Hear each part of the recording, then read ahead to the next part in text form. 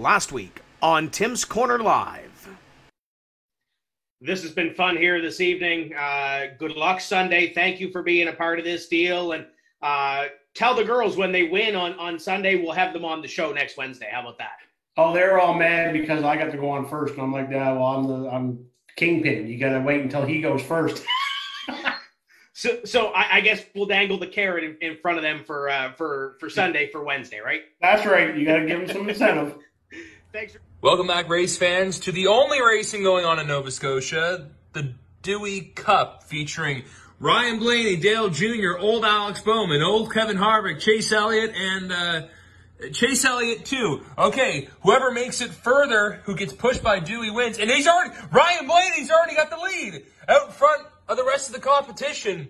Dewey's sizing everything up as the camera's going out of focus. He's got a hand on Blaney. Wait, Blaney's going back now. Now he's pushed. Oh, Blaney hits the wall. But now who's Dewey going to push? So far, no one has taken the lead. He's only picking on Ryan Blaney at the moment. Now he's yawning. He's just playing with the number 12 car. We got to get his attention to try and push the other ones. He's attracted to the Pennzoil Menards machine. Uh-oh. Wait a minute. Now he's wrestling the number 12. Meanwhile, the rest of the competition's waiting to get a push. And I think Dewey's given up. He's stretching now. What a heartbreak for Ryan Blaney, but no one here has been moving. We're trying to get the show going. In fact, we're going to call this a red flag here. Welcome in to Tim's Corner Live, episode number 16. Tim Terry, Denver Match, and Dylan Langell. We've had some fun already tonight. We haven't even been on the air. This has been great. Dylan, is Ryan okay? He's in the hospital, but I heard from the medical staff he's doing fine. He should be at COTA this weekend. Excellent. That's what I like to hear. Denver, welcome in. You had a busy weekend. Me and Dylan had a busy weekend. We watched over. What did you do?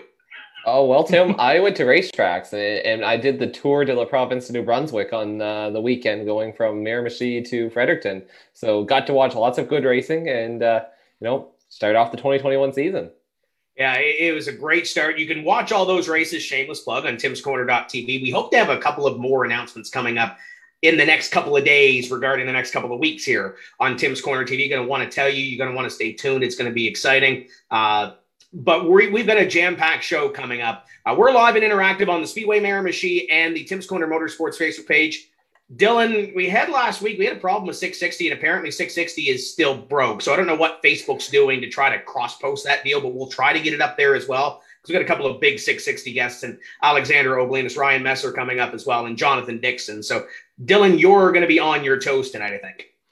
Yeah, a little bit. And and you forgot to mention, Tim, the owner of Dover Motor Speedway. So how did you enjoy your race on the weekend? I'm kind of looking forward to Nashville.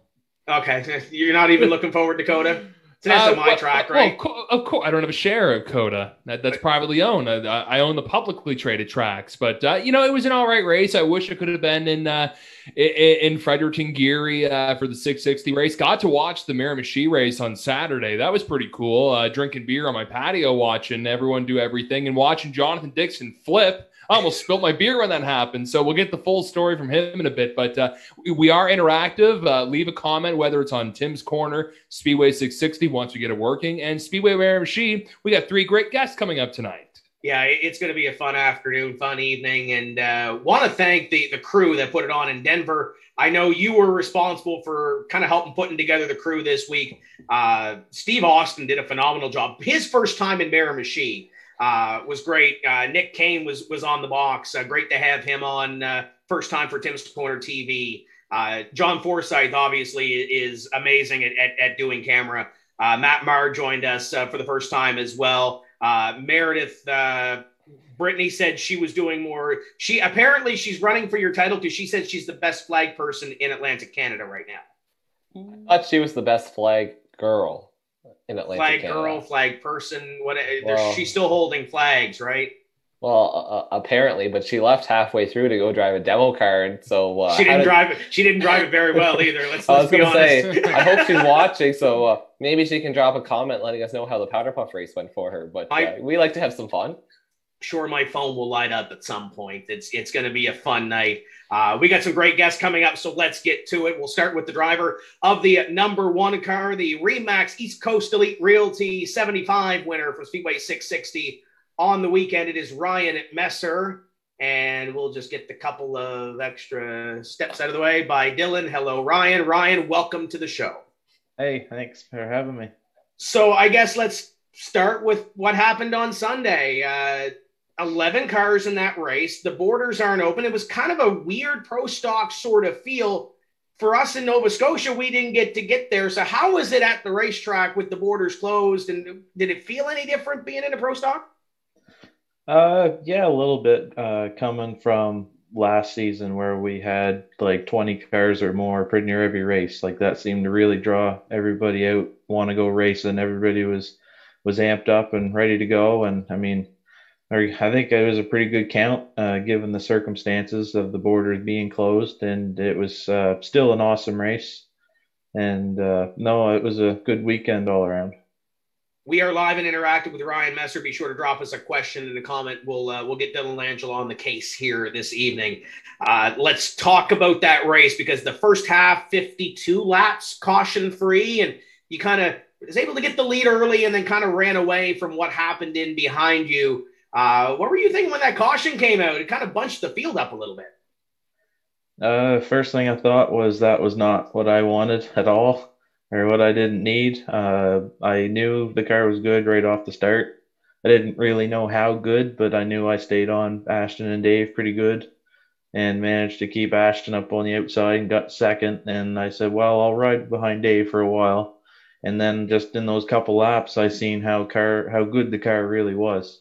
So I said, well, I'll see if I can grab it and see what I can do. And within a couple laps, I was able to get up past Dave for the lead and started to pull away. And I said, they're going to be saving a little bit. So, but there's a good chance with only 11 or 12 cars that there's a good chance the thing could go green the whole way. So I wanted to at least get out to a comfortable lead and then worry about saving something for the end. Cause you know, these tires, once they get 50 laps on them, you really got to be careful.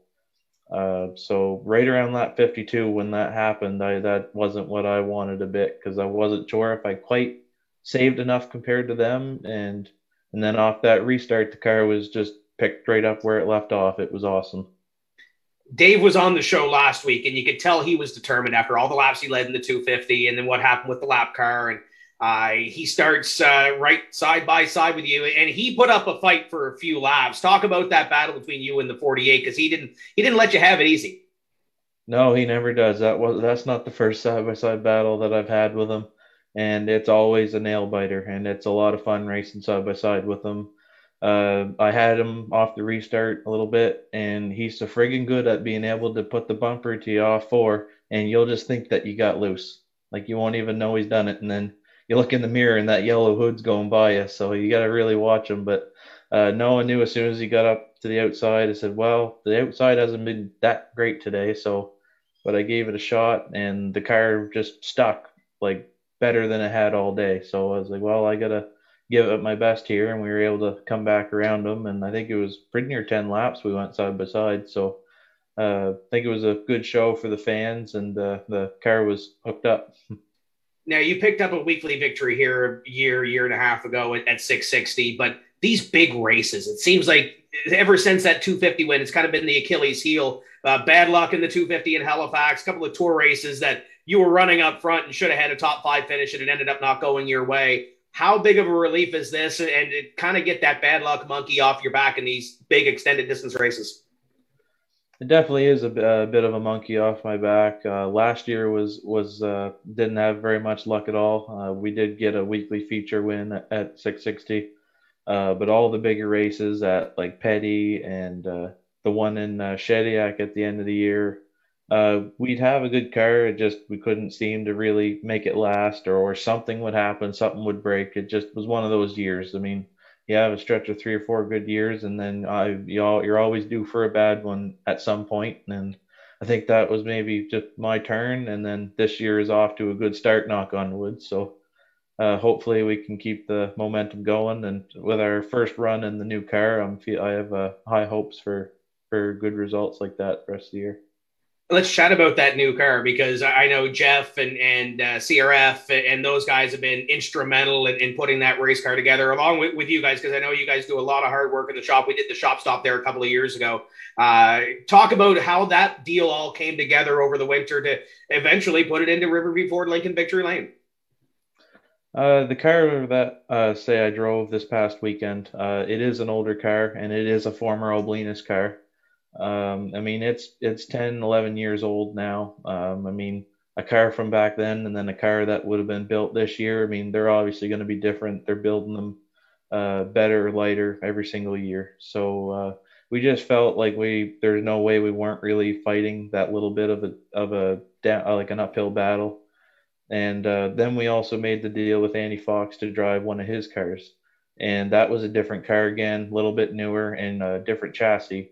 So we just kind of felt that after last year, that was also part of the battle, was going back and forth between two cars, because we'd have one car for certain tracks and then another car for the other tracks. So we wouldn't have to really bounce back and forth between them. We could just keep them the same. But now that this year that they're both the same, we'll be able to, won't have to, like they'll be closer together. So it'll be not such a jump going back and forth. And talking to Jeff Armstrong at GD Fabrication Race Cars, it seemed like it was going to be the best option. And it's been great so far working with those guys and the CRF chassis. It's unlike anything I've ever driven. You kind of mentioned this 2021 season. I don't think really at this point anybody knows what's going to go on, borders being closed, and the Tour postponed their first two races, and June kind of looks a little doom and gloom as well. There is a pro stock race scheduled for June 5 at Petty Raceway. Didn't get a hold of Wayne to try to confirm whether that's happening before the show or not tonight. But what do you foresee? Like if we get back to racing in July and we start to see some tour racing, we start to see the MB Pro Stock Series come back, what's kind of on your radar to hit this year? We're going to try and hit probably all the petty races, whether it's a tour race or the open races that they've been having. They've been a great hit. And after last year, Petty is the one that I really want to try and get down pat. Like that place has haunted me for the last couple of years now. Just try to learn it better, get our package better for there. It's a great track. I haven't nailed it down yet.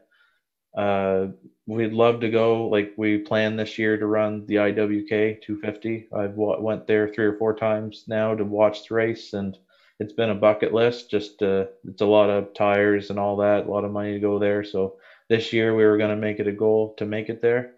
Whether that happens or not now, hopefully. I mean, with all the COVID rules, I feel like it was a pretty good. It worked out good this past weekend, with all the protocols and all that. So hopefully we can keep doing the sport we love and get some racing in. And speaking of behind you, you had 2 maritime racing legends behind you on Sunday with Dave Oblinus and Lonnie Somerville, 2 guys who have been around the track a couple of times, just to put it lightly there. How does it feel that you beat 2 of the best in pro stock racing in New Brunswick on Sunday? It feels pretty awesome.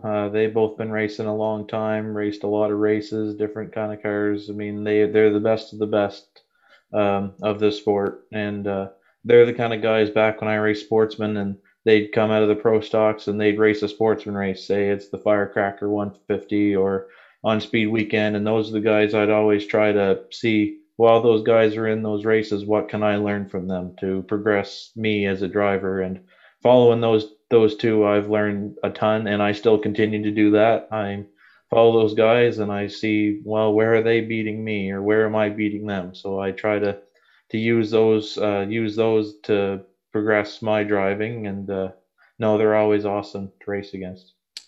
Who would have been your racing heroes growing up, Ryan? Some of my racing heroes would have been the local guys. I mean, Bradley Logan was always my favorite. He raced Sportsman, and he's from 5 minutes down the road from me. So I'd have to say he's probably my favorite. Well, that's all we got right now on social media. Well, actually, no, just sliding in here as we finish that up, talking about favorite drivers. Brent Patterson, big fan of yours. He's wondering who's your favorite NASCAR driver. So that could be past or present.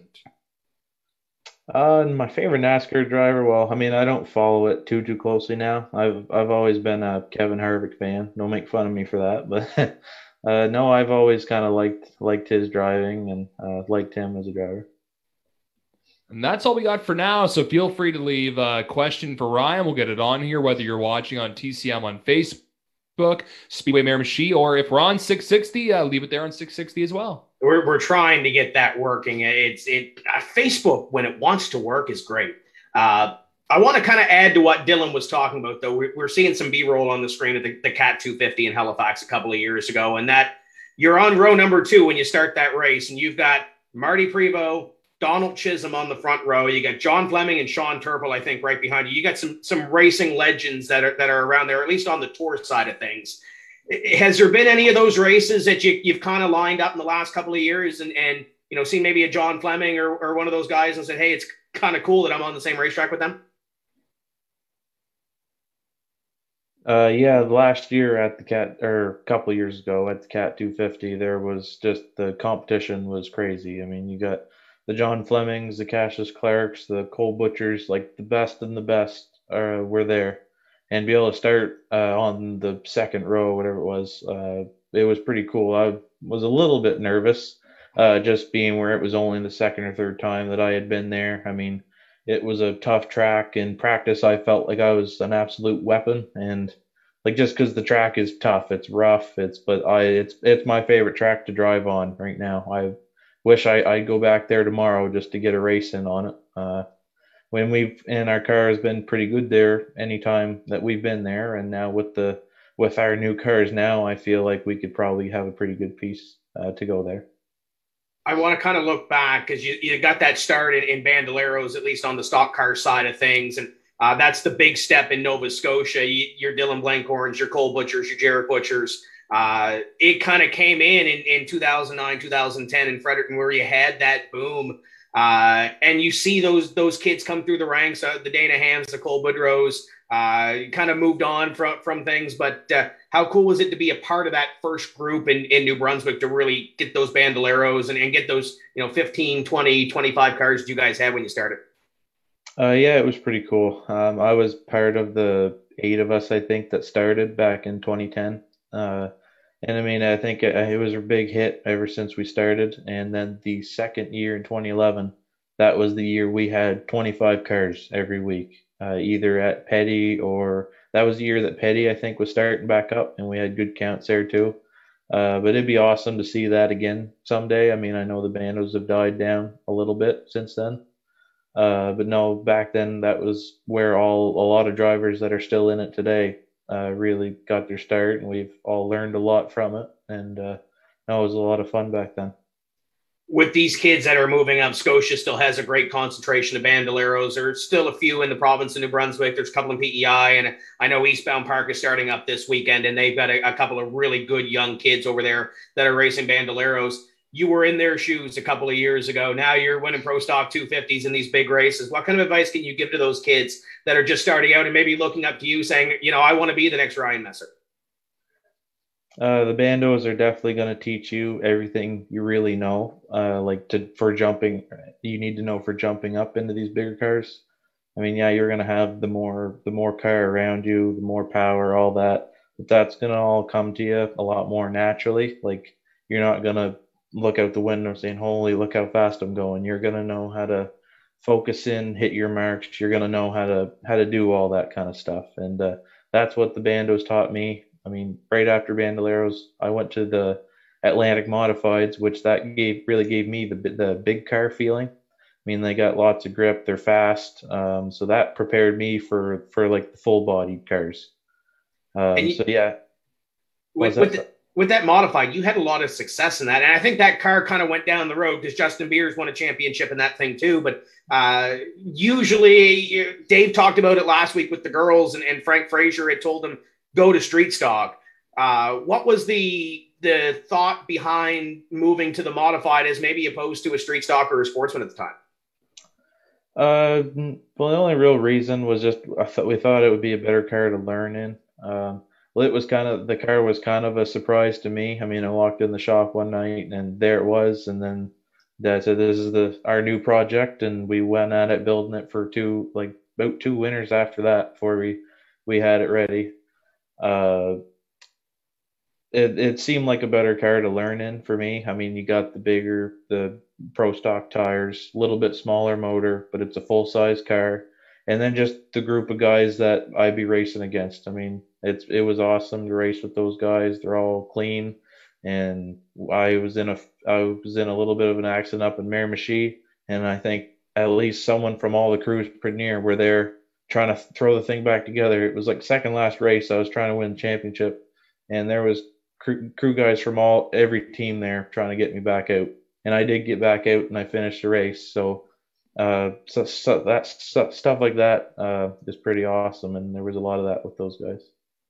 And I think still can be the same said with those modified guys. And we're going to talk a little more modifieds later on in the show because they are opening their season this weekend at Petty International Raceway. We're live and interactive. Drop us a comment. Drop us a question down there for Ryan Messer, and we'll get it on the show. But before we get back to Dylan Langell, Denver, I know your wheels are turning over there. You were there on Sunday. What do you got for Ryan Messer? Well, Ryan, I want to talk about this first. And, we've seen you win a lot of races. But it always seems, with your 250 win, the Speed Weekend, Sportsman 150 win, you just kind of bide your time. And at the end of the race, you're there, you pounce it, and you sneak away with the victory. But that wasn't the case on Sunday. You dominated that race. And I know Dave gave you a bit of a challenge on that late race restart, but that's not something we've typically seen out of you. So how cool was that to just be upfront and, for those first 52 laps, you were whooping the field? Yeah, that was kind of the thing that was a little bit of more of like a shock to me. Like, it seems like for the bigger races, I do better with duct tape on the car for some reason. Like, if it's all beat to pieces, that's when I'm fast. So I mean, to go out just right at fire out of the gate, get to the lead, and pull a straightaway lead, and just that kind of a run. I mean, I haven't done that many times really. Just we had that good of a car. It stayed consistent. It lasted the whole race. I mean, I had almost the car I had at the end as I did when I started. And I mean, that's pretty hard to come by in a race car, really. Yeah, and it really looked like it was a dream to drive. I want to talk a bit about your pit crew, because I know you have a small team, a family team. Tell us a bit about the crew and everyone that made that happen, because you guys are a pretty close bunch. Yeah, we're all a family team. My mom and dad, first and foremost, all that they do. I mean, I just got done doing school, and I got a real busy job. I work overtime quite a bit. And no matter the circumstances, my mom and dad always make sure the cars are ready to go to the racetrack every weekend and compete for wins. And it wouldn't all be possible without them. I can't thank them enough. I got to thank my grandparents. They're always making it out to the races, helping wherever need be. I got to thank my other crew members, George and Jackson. A huge thank you to my girlfriend, Camden, for letting me do this. Just everybody that supports me and helps me do the sport that I love. So as a small team, and I know we didn't get to see the full field of pro stocks we're used to with the borders closed, but to be out competing with some teams that, when you're running on a smaller budget and small, everything's smaller. What's it like out there competing with all those big names and running with them and being competitive against them? It feels pretty good. I mean, you get these bigger races like the 250, and then there's 30 cars there. To definitely run good against like the caliber of cars that go to those races, it's just crazy. And to be able to be competitive at races like that is pretty special for a little team like ours. So before I throw it over to Dylan, I got a question for you, because I know it's always been a tradition with your grandparents. Every time you've won a race, the checkered flag went out at the end of the road. So was that checkered flag out at the end of the road Monday for everyone that was driving through Harvey to see? Yes, it is, and it's still out there. Dylan, what do you got on social? Well, Ryan, Camden actually wrote a question in there. What's your favorite racetrack food? Racetrack food? Jumpins. I don't eat a whole lot of racetrack food. Usually mom's in the trailer and always making good meals and stuff down there for the whole team. So I definitely have to thank her for that. Favorite meals, they used to be the freezies from the any racetrack, really. The great big jumbo freezies. Mm-hmm. Those were always my favorite. You would see me put 4 of those back in a day. Back when I used to race Bando, I don't do that quite anymore. But Well, we heard drivers like Dylan Blankhorn talk about certain rituals. He was pounding back the roll aids or Gravel. Is there anything that you do to get in the zone before race day? Any rituals on race day? not really. I used to always not be sick, but just like, my stomach would be all cramped up. I mean, that was back in around bandos and stuff. And just once I raced the sportsman car for a little bit, that all seemed to go away. I mean, I fell asleep on the ramp door of the trailer before a pro stock racer a year or so ago. Like, I don't seem to get nervous much anymore. Like, it's just I've raced for pretty much long enough now. There's nothing really new anymore about it. So I'm a little bit better for pre-race and stuff. So there's nothing really special that I do other than just try to keep calm, think of what I got to do and what's ahead. Speaking of sportsmen, Jordan Vino's watching, and he's a guy making the jump to pro stocks this year whenever we get racing in Nova Scotia. But he wrote that you should get another sportsman car again to dabble in some of the big races that come up, like the Riverglade International. Would you think about stepping into a sportsman in the near future, whether it was offered to you or you maybe pick up another one? If it was offered, I would absolutely jump on that. Either whether it's a sportsman, a street stock, anything with 4 wheels and a motor, I would be down to give it a try. I mean, I do miss racing in the sportsman cars. I only ran them for a couple of years, and I loved it for the time that I was in it. I haven't raced anywheres other than Speedway 660 in a sportsman, so I definitely would love to try races at other tracks in one. I think that would definitely be a lot of fun. Well, there you go, sportsman owners. You got one of the best in pro stocks looking for a ride. Speaking of drivers, a fellow driver, Riley Harris, he's watching. He wrote, "Hey, Ryan, I'm wondering how you started using number 1 for your number. It's a pretty cool number. So why number 1 for you?" No in particular reason. I remember saying to Dad a long time ago, this was like a year or two before I even started go-kart racing, so I would have been 6 or 7, and I think he asked me what number I would be if I was to race, and I had 3 numbers in mind. I think I had number 1, 22, and 88, something like that. And then I think it was that Christmas that I walked down the stairs into the basement, and I had been saying how bad I wanted to go racing. I just wanted to race. Didn't matter what it was. It could have been a full-size race car, go-kart, dirt bike. Didn't matter. And they got me a go-kart that Christmas, and it was yellow at the time, but it had a big number 1 on it. And then it's stuck ever since. Well, you're number 1 at the real racetrack and number 1 on iRacing. We did a bunch last year with the pandemic kicking off and to cover the winter and the fall this previous year. You're pretty darn good at iRacing. Does some of that transition well to the real racetrack for you with your success? I think it definitely does. The iRacing is realistic enough in terms of like setting a car up or making adjustments. You can use that. You can almost try different stuff. You won't get the feeling in the seat, obviously, but you'll kind of get a rough idea of what stuff works, what doesn't, and also just in driving wise, say going down into the corner and where your vision's got to be, hitting your marks. I've learned to kind of be able to tell, say, if you've got a car getting loose coming off the corner, I can kind of see that now from using iRacing.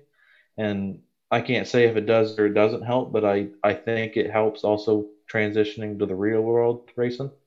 So yeah, it's definitely a good tool to stay practiced up and develop your skill even more. That's all we got for now here on social media, Tim. Yeah, we're showing some of the highlights of the, I believe this is the All-Star Showcase you won back a little while ago on the iRacing deal. Has there been any run-ins that you've had with anybody on the iRacing track that kind of boiled over? I think, if I remember it correctly, everything was calm with you, right? Yeah, no, it's just all good fun on the iRacing. I mean, yeah, you do take it a little bit seriously. I mean, pretty easy to put a lot of time making setups for them and all that just to be competitive. The races that you do where they're fixed, they're a little bit better for people that they got to work all day, and then you can show up that night and do some racing. It's pretty good fun. Yeah, that was the finish of the Five Flags race that we're watching. So that was a pretty neat show.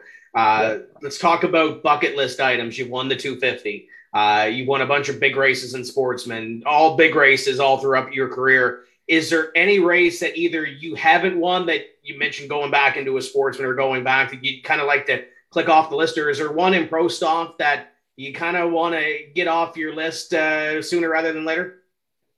I mean, you've always got to think about the crown jewel races, like the IWK 250, the Cat 250. I have won the Speed Weekend 250 in Gary. I mean, I'm always going to want to win it again, obviously. And no, those three races there they're the bucket list races for me. One of my biggest bucket list races is any race, say, at a place like Oxford.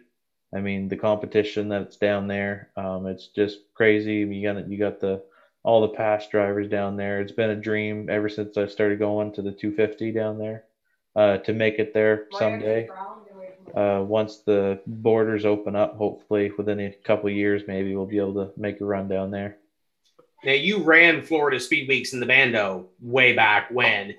We see Nicholas Noggle and Austin McDonald and a couple of those drivers that started at Winter Nationals and kind of worked their way up through. Is it something that, you have in the back of your mind, bucket list trip, if it eventually all lines up to maybe go back to Florida and maybe do a little racing down there?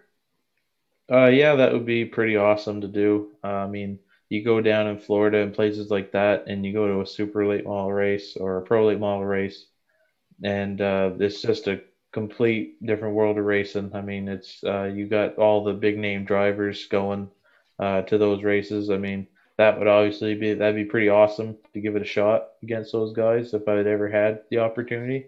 So yeah, that would definitely be cool to try someday.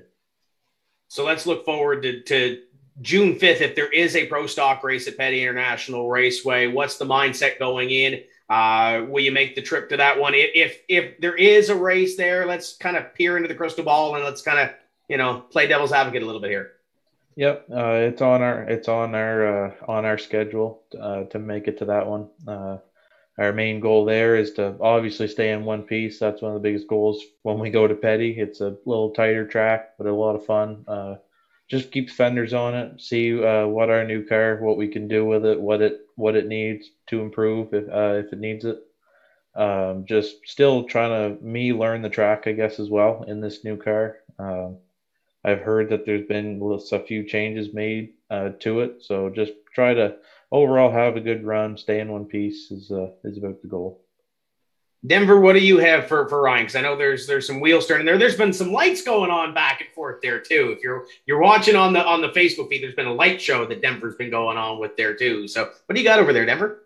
I think that Meredith just wanted to try to mimic some fireworks for Ryan's win or something. Oh, that's why we had it was an afternoon race. We had no fireworks. Yeah, I think it was just some fireworks. I don't know, or a light show of some sort. But Ryan, I want to ask you about the camaraderie between you and Ashton Tucker. This is a driver that, you started with him, or he started with you in Bandos, I guess. You had a couple years on him, but, you worked your way up the ranks. You just kind of went different ways, but then you just came back together in pro stocks, and now you've raced each other for championships, for wins. You each have a win in the 250. You race each other on iRacing, and Ashton said here the other week that he could race against anyone in a demo car, it would be you. So kind of tell us a bit about, it's you like to poke some fun at each other and mess around, but then on the track, you guys show a lot of respect for each other, it seems.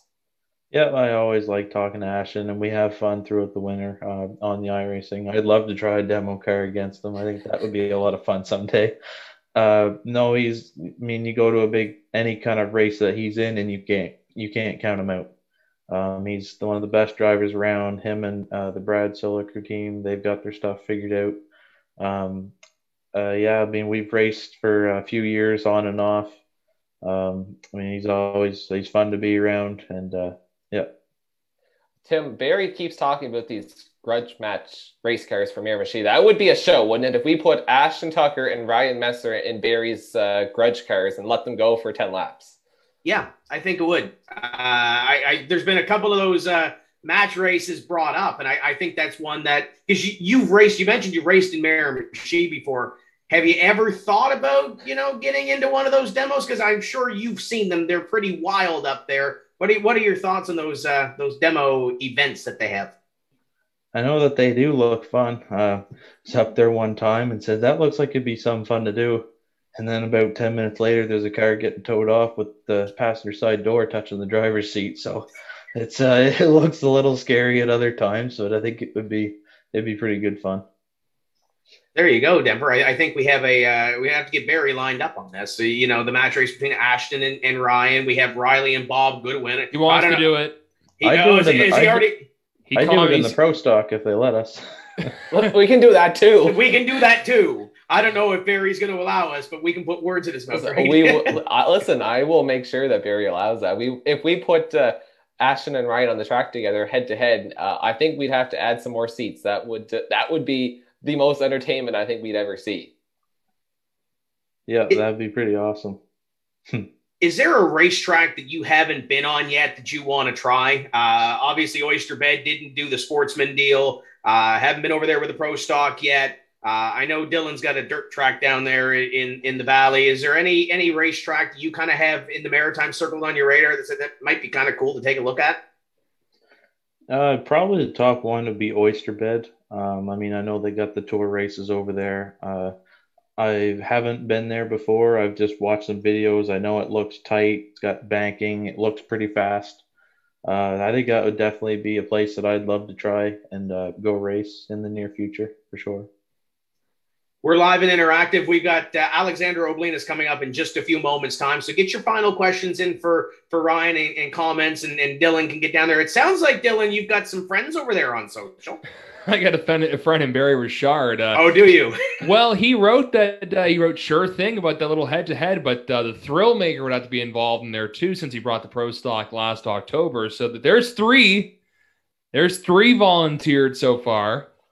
Well, if we can get 11 at 660 last week, I know Kevin. I think the last Pro Stock race up there, Kevin Moore was a part of it. Obviously with the borders closed, but you'd have the King car. Jonathan Hicken won that race. You had some decent names up there. Wayne Smith was in that race. There wasn't a whole lot of cars left in the lead lap because I don't think they anticipated it to go 100 plus laps, green flag, green to checkered. But it was a great show overall. You had the Brad Sulliker car there. Who was driving that car at the time? Denver, do you remember? John Rankin, yeah. Yep. So we can all reminisce and everything else, but there are new drivers in Pro Stock cars now. So we've got to do this again, right? This is what we got to do, right? Absolutely. They had some pretty good sportsman races back then. You had the Ken McKenzie's, the Robbie Frazier's, Dave Oblinas. There was a really good stout field of sportsman cars that used to race up there. And then, like you said, they had a good Pro Stock race back then. So that'd be cool to do again some year for sure. Maybe it's a street stock, because that street stock series, we obviously, with the borders closed, we have no idea what's going to go on with that street stock series. But you get the very best fall shootout. The Urquhart Construction 100 660, the 5K at Petty. You've grown up at 660. I'll ask you about the Ricky Bobby race, because I think, if I'm not mistaken, it's a 200 this year or a 150, or it keeps getting bigger. The prize purse keeps getting bigger. The fundraising keeps getting bigger. How cool is it to see that grassroots event at your home racetrack? I think that's pretty awesome to see. And the fans that have come out to that race it's unbelievable, really. A few people, I wouldn't know them off by name, but I think it was just an idea that kind of formed up. And a few years later, look what it's turned into. It's one of the biggest races in the Maritimes for street stocks. It's big money now. There's 24 cars or more showing up to it. You're going to have to qualify for it soon, really, the way that the street stock class is going in the Maritimes. And then that's awesome to see. That's probably going back to bucket list races. That would be one of my bucket list races, would be to run. I've never been in a street stock, but I have been in a sportsman, so I think they're kind of similar. So to race with those guys in a big race like that would definitely be cool. So do you think you could go head to head with Ricky Cashel? Oh, I give him a try. it seems like he's the one that you have to race with. We talked about guys earlier, veterans and what have you, and I guess he's one of the legends that you need to race against at least once. In Nova Scotia, it's Cy Harvey. It's got to be Rick Cashel in New Brunswick. Dylan, you agree? 100%. Yeah. Who do you got on social? Final call. What do you got over there? Well, J.A. McLeod wrote, any changes to the car you want to make after the big win on Sunday? Is it picture perfect and let it be for the next 660 race? Or I guess with Petty being quite different, would you bring another car if you have another one, or would you do a bunch of changes to it? I told Dad I didn't even want to take the duct tape that's off the quarter panel on it. I just wanted to leave it the same and put it back. No, all we're going to really do is just get it cleaned up again, any little minor repairs, and then put it back in the box and come back pretty much with what we have. We might experiment a little bit. It's hard to say yet, but no, I mean, that car had a really good outing for its first race, and I think we're on to it pretty good with that one. So hopefully we'll be as good or better for the next one. We'll cap off the social media portion with this question, because it always comes up from Brent, and it's always interesting to get people's takes on their worst wreck. But what would you say is your worst wreck so far in your young career? I've only had a few in my career, 2 of them in the Bando. One of them was in the Sportsman, which I just took a tumble over the bank at Gary, which wasn't bad at all, really. It just sucked more or less. In the Bando, I had a couple of rollovers, and one of the worst things about it, the 2 rollovers, is what they were about 3 weeks apart. I rolled down in Waterford, Connecticut, at the Waterford Speed Bowl. I mean, down there, the Bandos were just like Daytona, like 2 laps in from starting on pole, I was getting pushed, like almost like drafting. So anyway, a couple laps into it, up and over I went, over and 2, and that was pretty violent. I mean, there was no sand to be seen down there.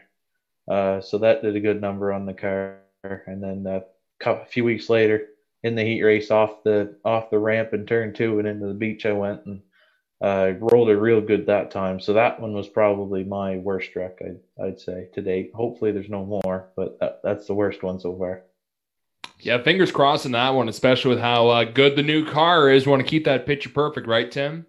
Absolutely you do. And it's the first race of the season, first checkered flag. The win percentage is 100%. So it all works out at the end of the day. I know you got some big marketing partners on your race car that have been there for so long. Dana, I think, has been there since pretty much day number 1. How cool is it to have Dana's Collision Center still on that race car? It's very awesome to have him. I mean, ever since he started sponsoring our team, it would have been back in 2015 when I started Sportsman, started weekly racing again back at Gary. I mean, him and Dana and Carol Alexander have just treated us like family, just like their own. And I couldn't ask for better sponsors on our team. I really have to thank Andy and Anita Fox from the Waterfront Pub and Eatery. They are what made it possible to make our upgrades to our cars this year, and I couldn't thank them enough for all that they're doing for us, for our team. I've also got to thank my other sponsors, Moffitt's Convenience Plus, Northeast Distributors, Watson's Home Hardware, Bumper to Bumper, Excel Manufacturing, The Cabin Restaurant, MC Hammer, Rec Auto, CarQuest, Service Master Moncton, Kojak's, Petro Canada, Wonder Muffler, Thunder Lightning Motorsports. I got to thank, again, my crew, mom and dad, Camden, Jackson, George, all my grandparents, and everyone that makes this deal possible. I think you got everybody included in there. So I'll ask you, any final thoughts from this weekend? Anything that you're going to take from this weekend that you're going to move forward to for this season? Anything we didn't cover from Sunday at the Riverview Ford Lincoln season opener? I think it's just going to be another good year racing. Hopefully all the borders will open back up and we can, I mean, last year was just awesome. It seemed like big races, like 150s and 250s pretty near every week. There was a big race happening somewhere. So hopefully we can get back to that. I mean, maybe ease into it, see if we can keep all the, all the COVID cases and all that. Just do our part to keep all that in line and get back to a little bit more of a normal summer.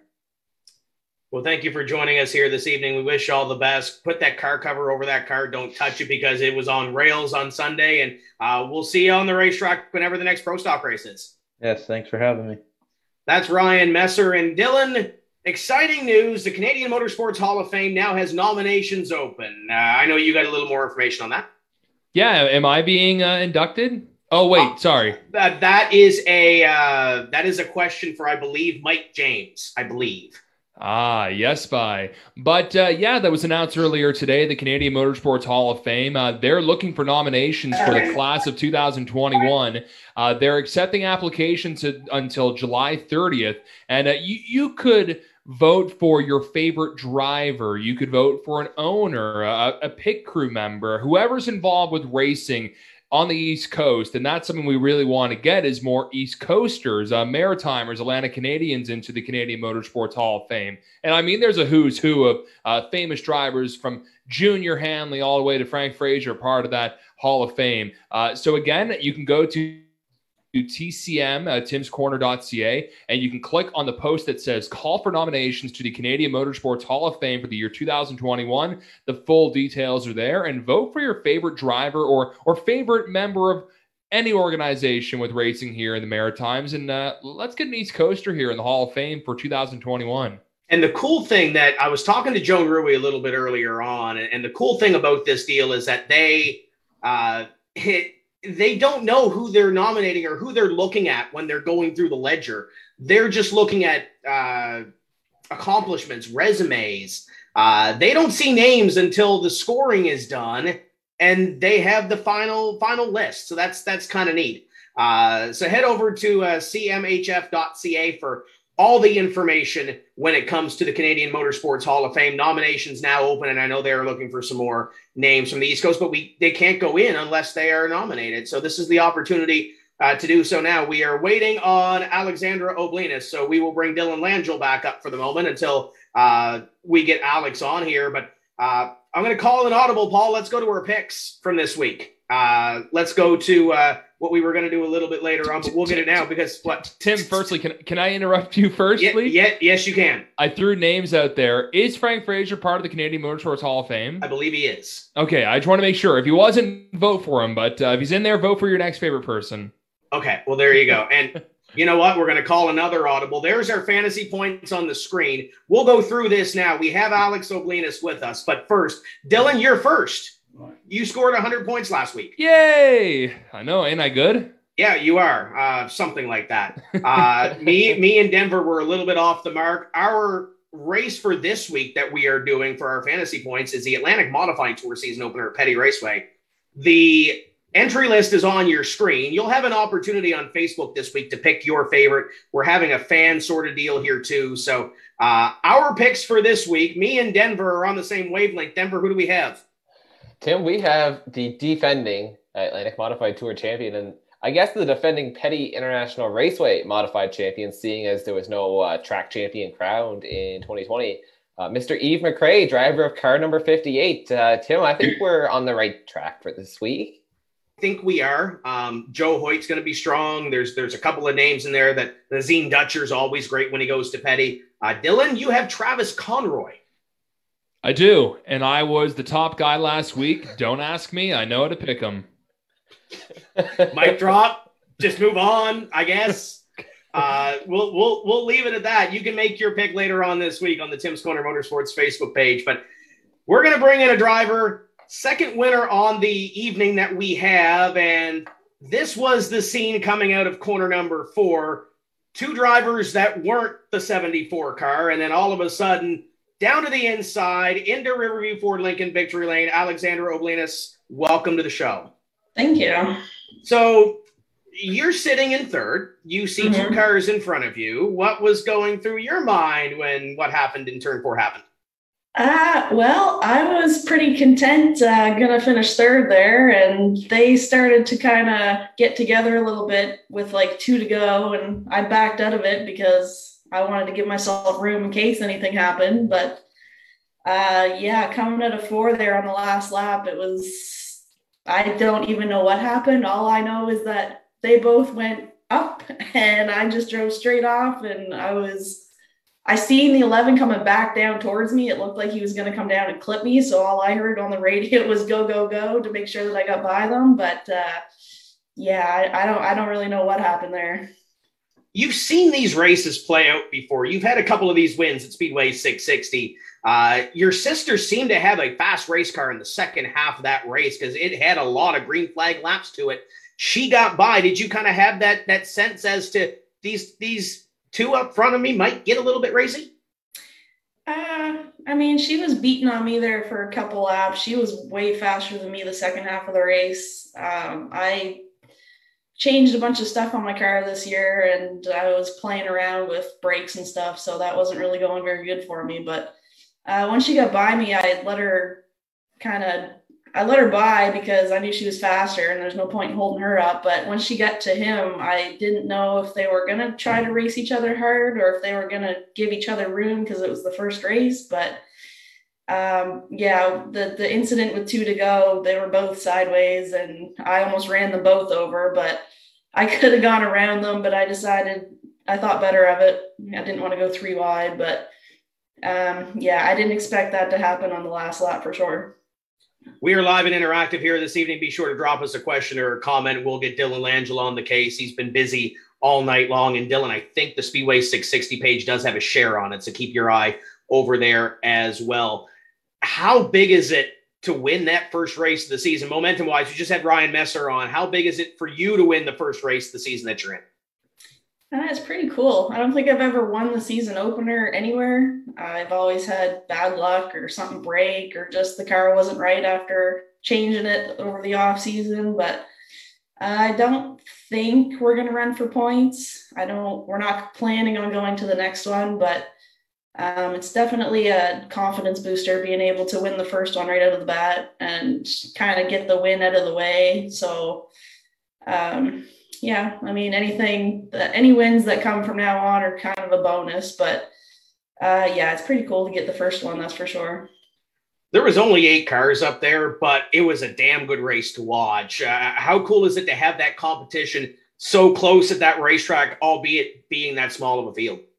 Yeah, it was a tight field. There was only 8 of us there, but all day in practice, we were watching the times on the app that they've got set up there, and they were like probably all 8 of us were within 0.2 of each other. Like the top 5 were all running identical times. So we didn't know how the day was going to go because we were all so close in times and we like any one of us could have won it really. Like that's just how the day went. And yeah, it just ended up that the 3 of us were up front battling there, but there's a stout field there. Even though there's not very many cars, anybody could win every week. Now, you mentioned not running for points, but there's some pretty big races there this year. There's a 200-lap sportsman race there in the middle of the season. Obviously, Speed Weekend is always big. Does it send a statement, give a momentum boost to those big races coming up, knowing that you got one in the pocket already? Oh, for sure. I mean, I've got to change a few things on the car to get it working better, but it's definitely a good start. And, I mean, it's good to, like I said, have that win kind of in my pocket and out of the way. And going into the big races, anything else is just a bonus. So I've got notes to work off of, and we'll go from there, I guess. The big races should be fun, that's for sure. I guess while we're on the subject, 200 laps in a sportsman car at 660. Thoughts?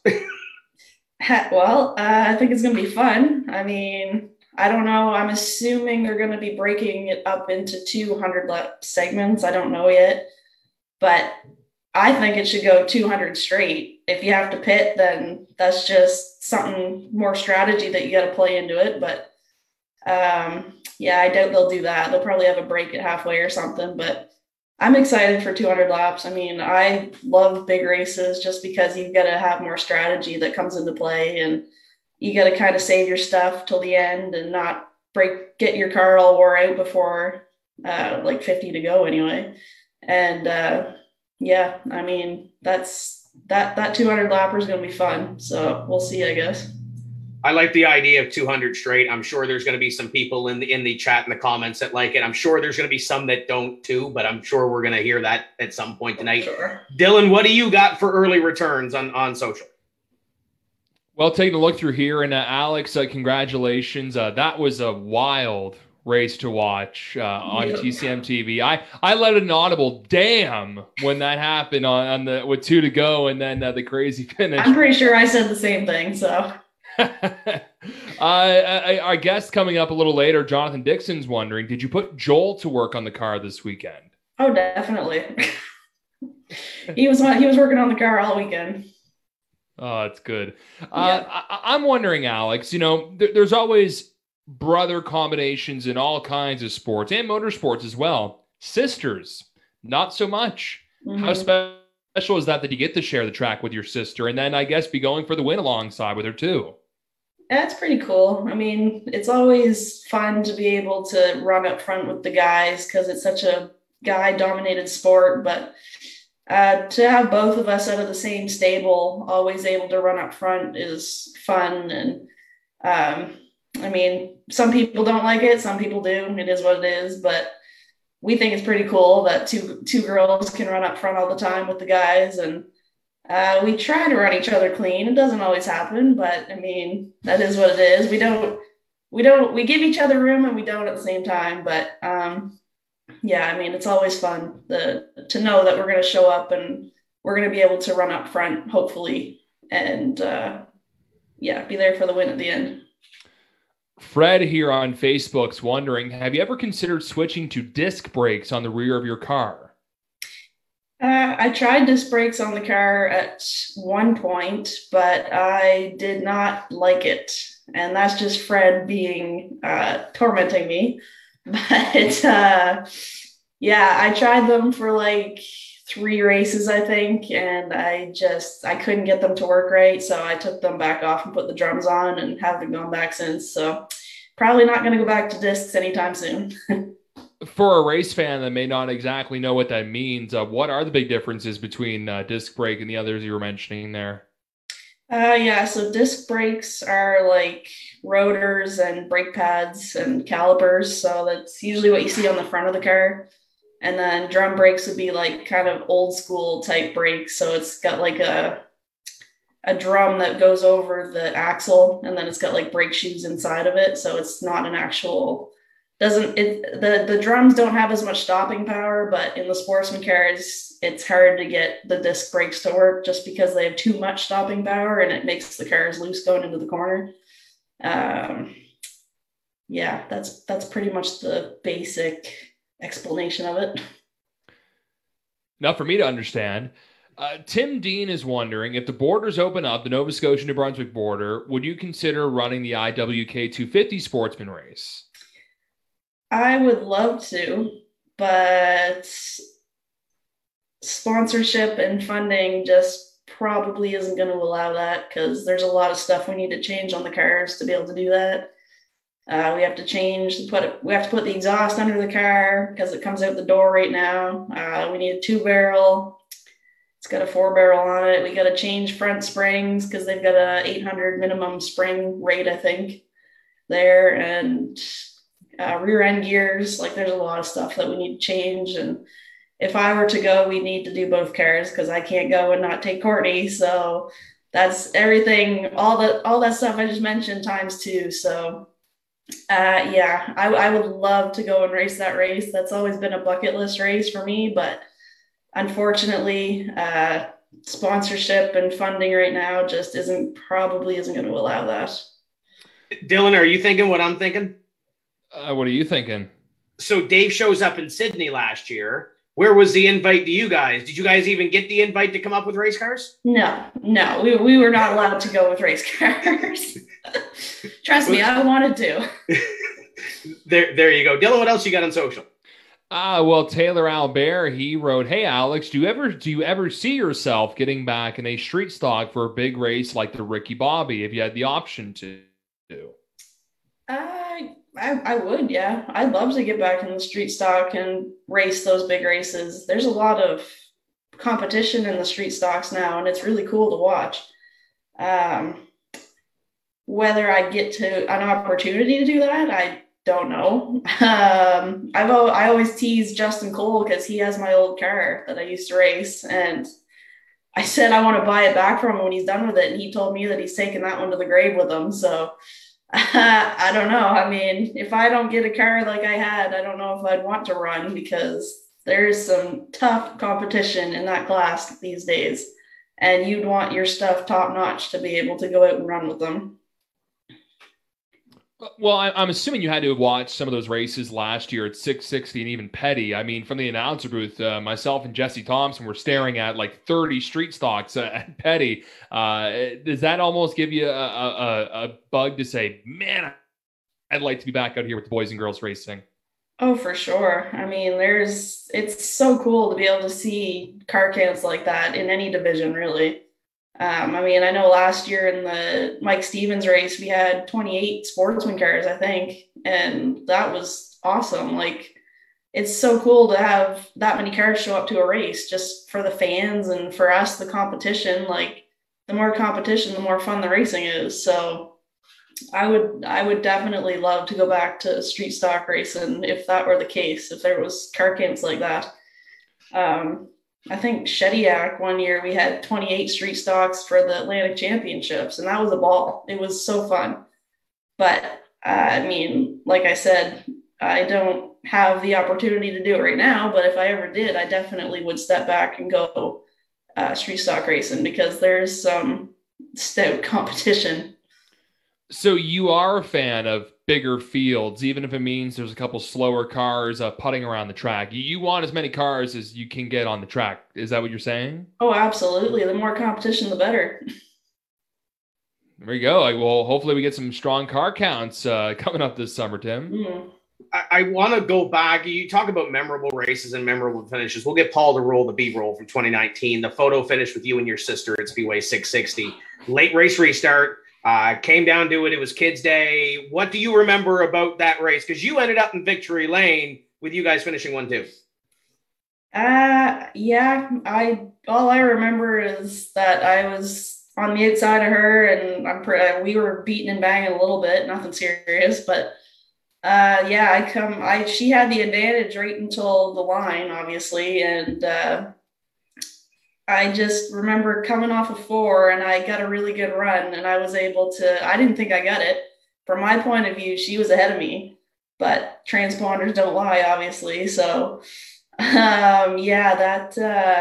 that was definitely an exciting finish. And all I remember is my spotter coming on right excited, because he said that I had gotten it, and I'm like, I don't think so. Like, I don't think I got that. But anyway, I did. And yeah, you'll probably never see a finish that close again in the history of sportsman racing in 660. But anyway, yeah, it was pretty cool. You've had some memorable races. What sticks out for you for memorable wins? That's probably one of the top ones. I'd say probably the first one would be the Caleb Dunn 150 that I won at 660. I led probably 149 of the 150 laps. I don't think I led the first one, but then I took the lead after that. It was really cool to be able to have a dominant car like that, because that was the first time that I had a car that good and Petty. And so that was really cool. And I beat Dad, so that was even better. He said he kept getting to my rear bumper there, and he'd start pushing for whatever reason. So he just couldn't get to me. And then probably the next memorable would be the Martin's Home Heating 100 2 years ago, I think.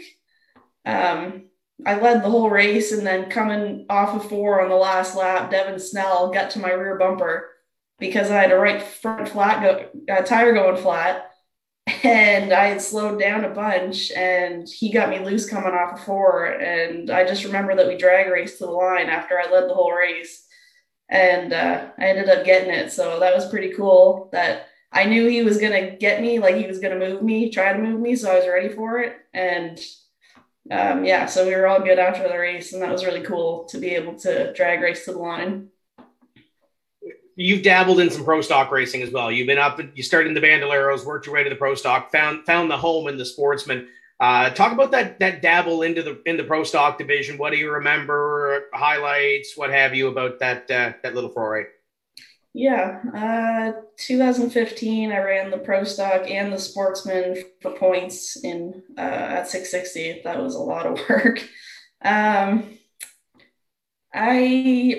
don't know. I didn't enjoy the pro stock as much as the sportsman, I guess, just because we didn't have enough time and manpower to get everything to where it needed to be able to compete up front. Because it's just me and dad that work in the shop most of the time. So trying to get that pro stock to work right. And I was focusing on the sportsman a lot, and I wasn't enjoying it as much as I do the sportsman. So that's why I decided to take a step back and just go back to sportsman. It was fun. I would love to try it now that I've gotten so much experience in the sportsman car. But yeah, it's definitely a huge step up from sportsman. That's for sure. Well, with the way the pro stock program is coming out of your guys' shop now after the 250 last year and obviously very strong on Sunday, it seems like both sportsman and pro stock programs are really rolling right now, aren't they? Yeah, I would love to get in Dad's car and try it, but he won't let me. Doesn't he have a sportsman track record or something to break? Can't you just swap for a night? Well, that's no, he won't let me. I've told him that, but he would love to get back in my sportsman car, but he'd have to change the seat because he doesn't fit in my seat. But I would love to get into his pro stock and try it because I want to try the Fury car. But yeah, he definitely gave that a hard no. Well, maybe when he wins that 100th race or whatever he was talking about last week, maybe he'll let you in on that. So maybe we have to get him those 100 wins first. Well, maybe. I don't know. We'll have to see. Something like that. We're live and interactive. Drop us a question. Drop us a comment. Denver, I know the wheels are turning over there. You were there on Sunday. What do you got? Okay, well, first of all, Alex, that was a crazy finish, and congrats on the big win. I know everyone in the stands was absolutely losing their minds. That was awesome to see, and not only did you get the win, Destiny got second. If a couple feet would have been the difference between you, Destiny, and Courtney sweeping the podium. So, a great race. But I got to ask you something that we just talked about your father, and Tim said he was on last week. It was either the 2018 or the 2019 race on Speed Weekend, and he said that you basically almost wrecked him or something like that. Take us back. We want to hear your side of this story. Okay, well, he thinks that I tried to wreck him, but I think that he let off in the corner way too early. He backed the corner up way too far, and I was used to him driving it into the middle of the corner, and he just didn't that restart for some reason. So I was clear by like 2 inches behind me, so I got down in front of that guy and behind him, and he just completely stopped in the middle of the corner, and I ran him over. So I don't know why he thinks I wrecked him or tried to wreck him, because I definitely wouldn't have done that. But yeah, we tease each other about that one. We still do. Yeah, but that's from my point of view, that's what happened. Well, Tim, there's always two sides to every story. Exactly. So did he have a senior moment? Is that what we're getting at? Well, that's very possible. He's not here. I'm sure he's tormenting in the shop, right? So we can still talk about. He's definitely in the shop listening right now. Yeah. Okay. Yeah. Go ahead, Denver. Oh, there he is in the window. Yeah, this is good. Oh my God. So let's talk a bit about the street stock those days. He said last week that originally the plan was for you to go straight to sportsman, but after a little conversation with Frank Fraser, those plans changed. And I believe, Alex, your first year in street stock, you won not only Rookie of the Year, but you won the championship as well, didn't you? Yes, I did. Yeah. So that was at Petty Raceway. Take us back to that season. So I know your father said early in his career, he won a bunch of championships as well. So how cool was that to kind of follow in his footsteps and take home the championship? Yeah, that was definitely one of the biggest years of my racing for sure. We were gonna, like he said, he was gonna put me in the sportsman there, and then we decided to go street stock instead because Frank Fraser told us that was a better idea. And I'm thankful that we ended up doing that, because it definitely gave me the the confidence, I guess, in the big cars and the rear wheel drive cars. But yeah, that first year in street stock, I think the first 3 races I ran in it, I finished third each race. So that was super cool because we had probably 15 cars every week. So it was really tough competition at the time. Yeah, and then as the season went on, I was in second points, I think, and then the leader ended up not finishing one of the races because of his gas cap came off, I think. So he got black flagged, and then that ended up boosting me up into first, and then after that, just ended up being consistent, I guess, and staying top 3 most weeks, and ended up getting the championship. But yeah, that last race, I was so nervous. I was like, because I wasn't expecting to be able to get it. And yeah, that last race, it was a 50 lapper. I was running second most of the race. There was like 25 cars. And my brake rotors, front rotors, were sparking. They were so hot.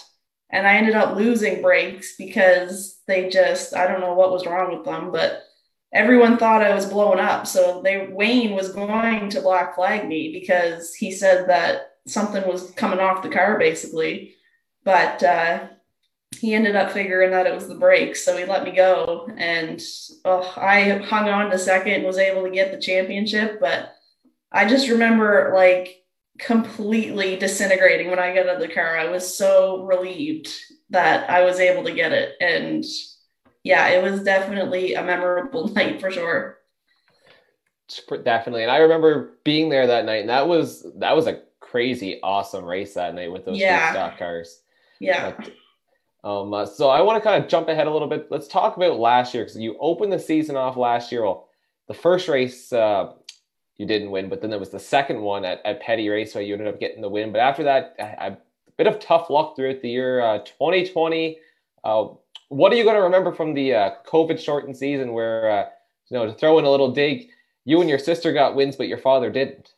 Yeah, we ended up both getting a win there, and Dad didn't. But one of the biggest things I'm going to remember from last season is just the bad luck. Last year, I just couldn't catch a break. Something would break on the car or something would fail. Like it just seemed like every week there was something going on, except for that one race that I had won. But yeah, I'm glad 2020 is over. So I want to kind of go back to one race in particular, which I know it didn't end well for you with the Riverglade International. You were in the middle of that whole racket there in turn 1 and 2, where we saw fire extinguishers flying through the air, and not at you, but what all went on there? What do you remember from that crazy situation?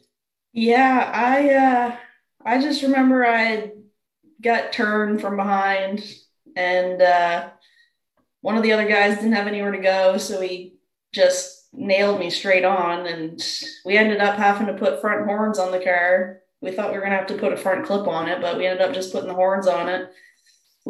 I worked 2 weeks straight in the shop every single day, getting that car ready to go back the next race. And that was just a bad deal. I mean, I didn't think it was that hard of a hit from in the car. Like it didn't feel like he had hit me that hard. Like I was expecting to go back in the pits. They were going to tear the nose off and I'd be good to go back out. But the radiator was wrapped around the front of the motor. Like it was bad.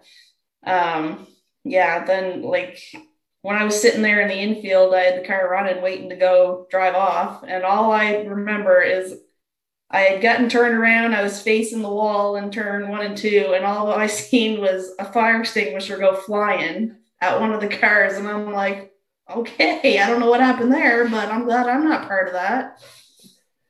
That was definitely one of the most memorable moments of 2020. So let's look ahead to 2021. I know you said you're not really planning on running for points. When are we going to see Timo Blinis at the track next? And going forward the rest of the year, what would be the plans?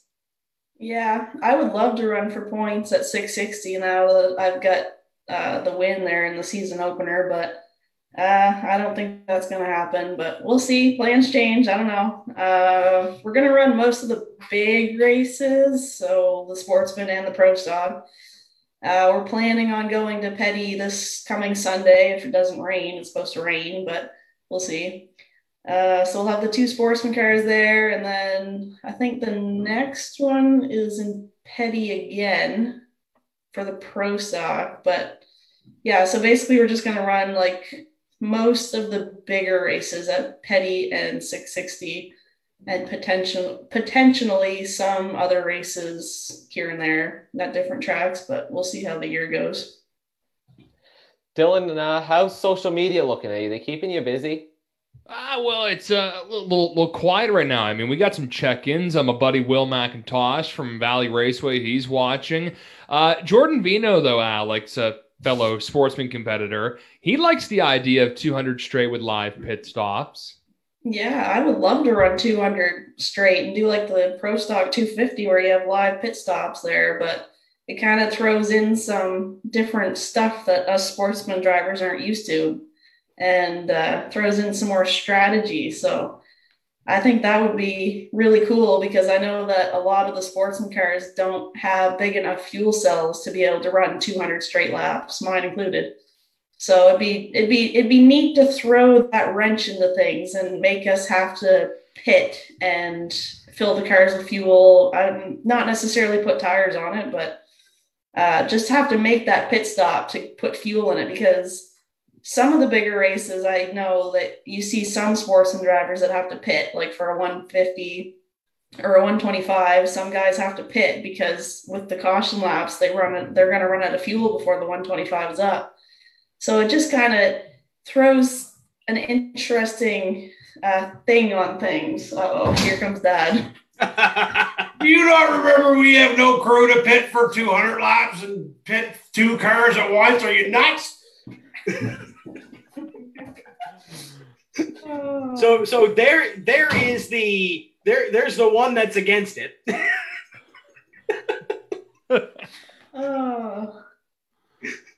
Okay, so at least we got that out of the way. Dylan, what else do you got on social? I think my jaw's dropped. Is that the first cameo appearance we've had on a TCM Live of someone bursting a door down? I think Craig Rogers didn't bust a door down. We invited him in. So, yeah, I think so. Oh, my gosh. Things are dried up right now on social media. So we've got Alex for a little while here. Leave a comment below, ask her a question. Maybe ask her how exactly live pit stop would work if the crew says we're not doing it. My question is, though, shouldn't they be working on race cars right now if you guys are going to Petty? Well, I can hear them out there watching this on their phones, so I don't think there's a whole lot of working going on. So I guess we'll transition into that. How much work is there to do on those race cars to get them ready for Petty International Raceway after coming off a race at 660? Courtney's, there's a little bit of more stuff to do just because she went for a little drive through the beach there, but I mean, for my car, it's not a whole lot of work. I change a few springs and really that's it. I mean, I've got my notes from last year so I can do it quickly. And I did find on my car a bent upper control arm from last weekend, so I had to fix that. And yeah, I mean, other than that, there's 3 springs to change on each car, so it's not too much work, I guess. So take these sponsorship, the funding and the travel commitments and what have you out of the way. Is there a racetrack in the Maritimes that you kind of have on your bucket list that you'd want to try in the Sportsman car? I know your father said last week we were talking about the Halifax 250. He'd love to get back to Halifax. We mentioned Riverside. Is there any other racetrack that you've kind of got on your radar? Riverside would be the biggest one. I'd love to be able to try it there. I'd love to try Scotia too. I feel like it'd be really similar to 660. I mean, I don't know because I've never done it, but I mean, I'm good at 660 most of the time, so I feel like going to Scotia would kind of move over to there. But I don't think Scotia doesn't have spotters though, do they? Or did they change that last year? They changed that last year for 2020. That was the only thing that I didn't like, because that's just that extra assurance that you have in your ear. But yeah, I mean, now that they've got spotters, I'd love to try it there. I think that was a Ryan Van Orscott thing that he wanted changed. And Ryan's got voices in his head anyway to begin with, so I don't know why he wanted another one in his head. But moving forward, you've got a lot of the big wins in your back pocket now. Is there any other win that you kind of want to check off the list sooner rather than later? Definitely Speed Weekend. I don't have that one. Courtney got that one there last year, and so she beat me to that bucket list win, but hopefully I'll be able to get one before I'm done racing. And probably the Mike Stevens would be the other one that I'd love to win. That'd be really neat to win, because I have Mike Stevens' old Sportsman car, so that'd be really cool to be able to win that race with that car. Is there anything that you kind of want to go back and give a try? We talked about street stock racing. Is there anything that you kind of be cool to try and get in and get a race in? Well, like I said, it'd be cool to get back in the pro stock now that I've got more experience in the Sportsman. All the street stock races they have now is I'd go back to street stock just to be able to run all those races. Like, they've got so many contingency awards and everything else in their big races now. It'd be cool to have a contending car to go and race with them guys. Other than that, I mean, that'd be probably it, I guess. Denver, we talked about match races before. Can we get 3 demo cars to get the Oblinuses out there on the racetrack in Miramichi? Because they have some experience at the racetrack. I think we could make that work, Tim. I'm sure we could. You know, Dave and Alex and Courtney all have wins in Miramichi before. And Alex, you actually ran the Powder Puff a couple times, I believe, and took a couple checkered flags. I remember being totally thrown off guard going down to give out the checkered flag and seeing Alex Oblinus in the car. But yeah, I think we can probably set something up. That would be fun. I think Dave would probably do a lot of wrecking that one on purpose. Yeah, that'd be interesting. I don't know. The demos up there are insane. I don't know if I'd want to go out there with those guys, but if it were just the 3 of us, maybe. But I don't know if I'd want to attempt going out in a full out demo, because that's a lot of wrecking. They wouldn't have to fix the race cars afterwards, though, so they can spend all their time on Facebook. That is true. That is true. Barry's got the cars ready. Just commented. Oh, did he? Okay. I see there's a Gerald Greenlaw sighting on Facebook too, Dylan. What do you got over there? Gerald Greenlaw. He wrote, "Come on, Dad, let her run for points." Yeah, he messaged me after last weekend and said, "Go get the championship." But I told him that Dad wasn't gonna take us for points or let us run for points, so we'll see. Jordan Vino wrote here, Dave can change Courtney's tires and Joel can change yours for the live pit stops. That would work. Hey, Dave, how does that sound? We'll see if he comes. There's like a 30-second difference in between. Yeah, I was going to say there's a delay. Yeah, that'll happen in a few moments. Yeah. So talk about Jordan Vino. He's one of those drivers that races at Petty. He's up front. What can we say about Jordan Vino? Because he's moving into pro stock here this year too. You've ran pro stock before. Any sort of pointers you can give to Mr. Vino? Just take it slow, I guess. It's hard. They're way different than sportsman cars, and they're a huge step up. But I mean, anyone that can go out and do well in the sportsman car is going to be able to catch on to the pro stock pretty quick. So I know he'll be able to do the same thing. And I mean, just have fun basically, because they're a lot of work and they're a lot of maintenance and can be a lot of pressure just because of the cars that you're running against. There's some stuff out there that you're never going to be able to compete with. But he'll do fine because he's good in the sportsman. So we are live and interactive here on social media with Alexandra Oblinus. We got Jonathan Dixon coming up a little bit later on, so be sure to drop a question, drop a comment as we work forward here on this evening. And obviously we're looking forward. We don't know what's going to happen with this pandemic, the crystal ball, everything else. What do you foresee coming up here for big races? Obviously, that Pro Stock race on June 5th, you kind of mentioned that we might see. What do you have for a forecast? What do you think we're going to see here?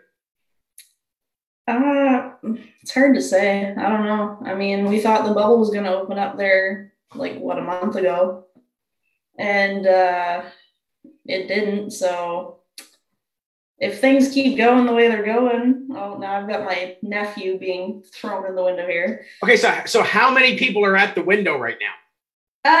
2. Oh, there's a door there. There's a door. Yeah, there's Axel, my nephew. So Courtney, since you're here, let's talk about the beach trip, because we already heard from Alex's standpoint what happened. What's your take from what happened on Sunday? Well, it was just one of those racing things, I guess. I got a little too hot and heavy there going into a couple of corners. That was my mistake on my part. That last corner, not really sure what happened. It just kind of happened the way it happened, and there was no way I could save it going up that high in the dirt. And then I just ended up taking a little ride in the beach and had to try to get back out of that. So I just thought to just keep going and maybe I could get a little bit of a good finish. So I got 4th out of it. So it is what it is. There had to be a lot of discipline on that green flag run, though, because I'm watching from Halifax on a live timing screen, and you're consistently 0.2 of a second quicker than the 11 car ahead of you. How much discipline was it to kind of maybe hold back a little bit in that first half of the race to have that speed in the second half? Once I got behind Alex, I didn't want to get into her at all, because that's not what I was trying to do, but I ended up starting to run her over just a little bit. So once I found a hole, I took it. I wasn't sure if I was going to catch the 11 or not, because it was already halfway through and he was quite a little bit ahead. So I wasn't sure whether I was going to have enough. So I honestly, at the second half, I just gave it all I had. When you catch somebody with only 2 laps to go, you really have to try whatever you can. And I'm sure he would have done the same thing, because I've raced street stock with him for years, and we've done that back and forth. You catch somebody, you got to try. It's not like you're just going to sit there and not try to go for the win. You're really going to try your best. And luckily I didn't spin him, didn't hit him hard. Let him collect himself, and then it was very unfortunate what happened at the end. I wish we could have raced it out really to the end, but it is what it is.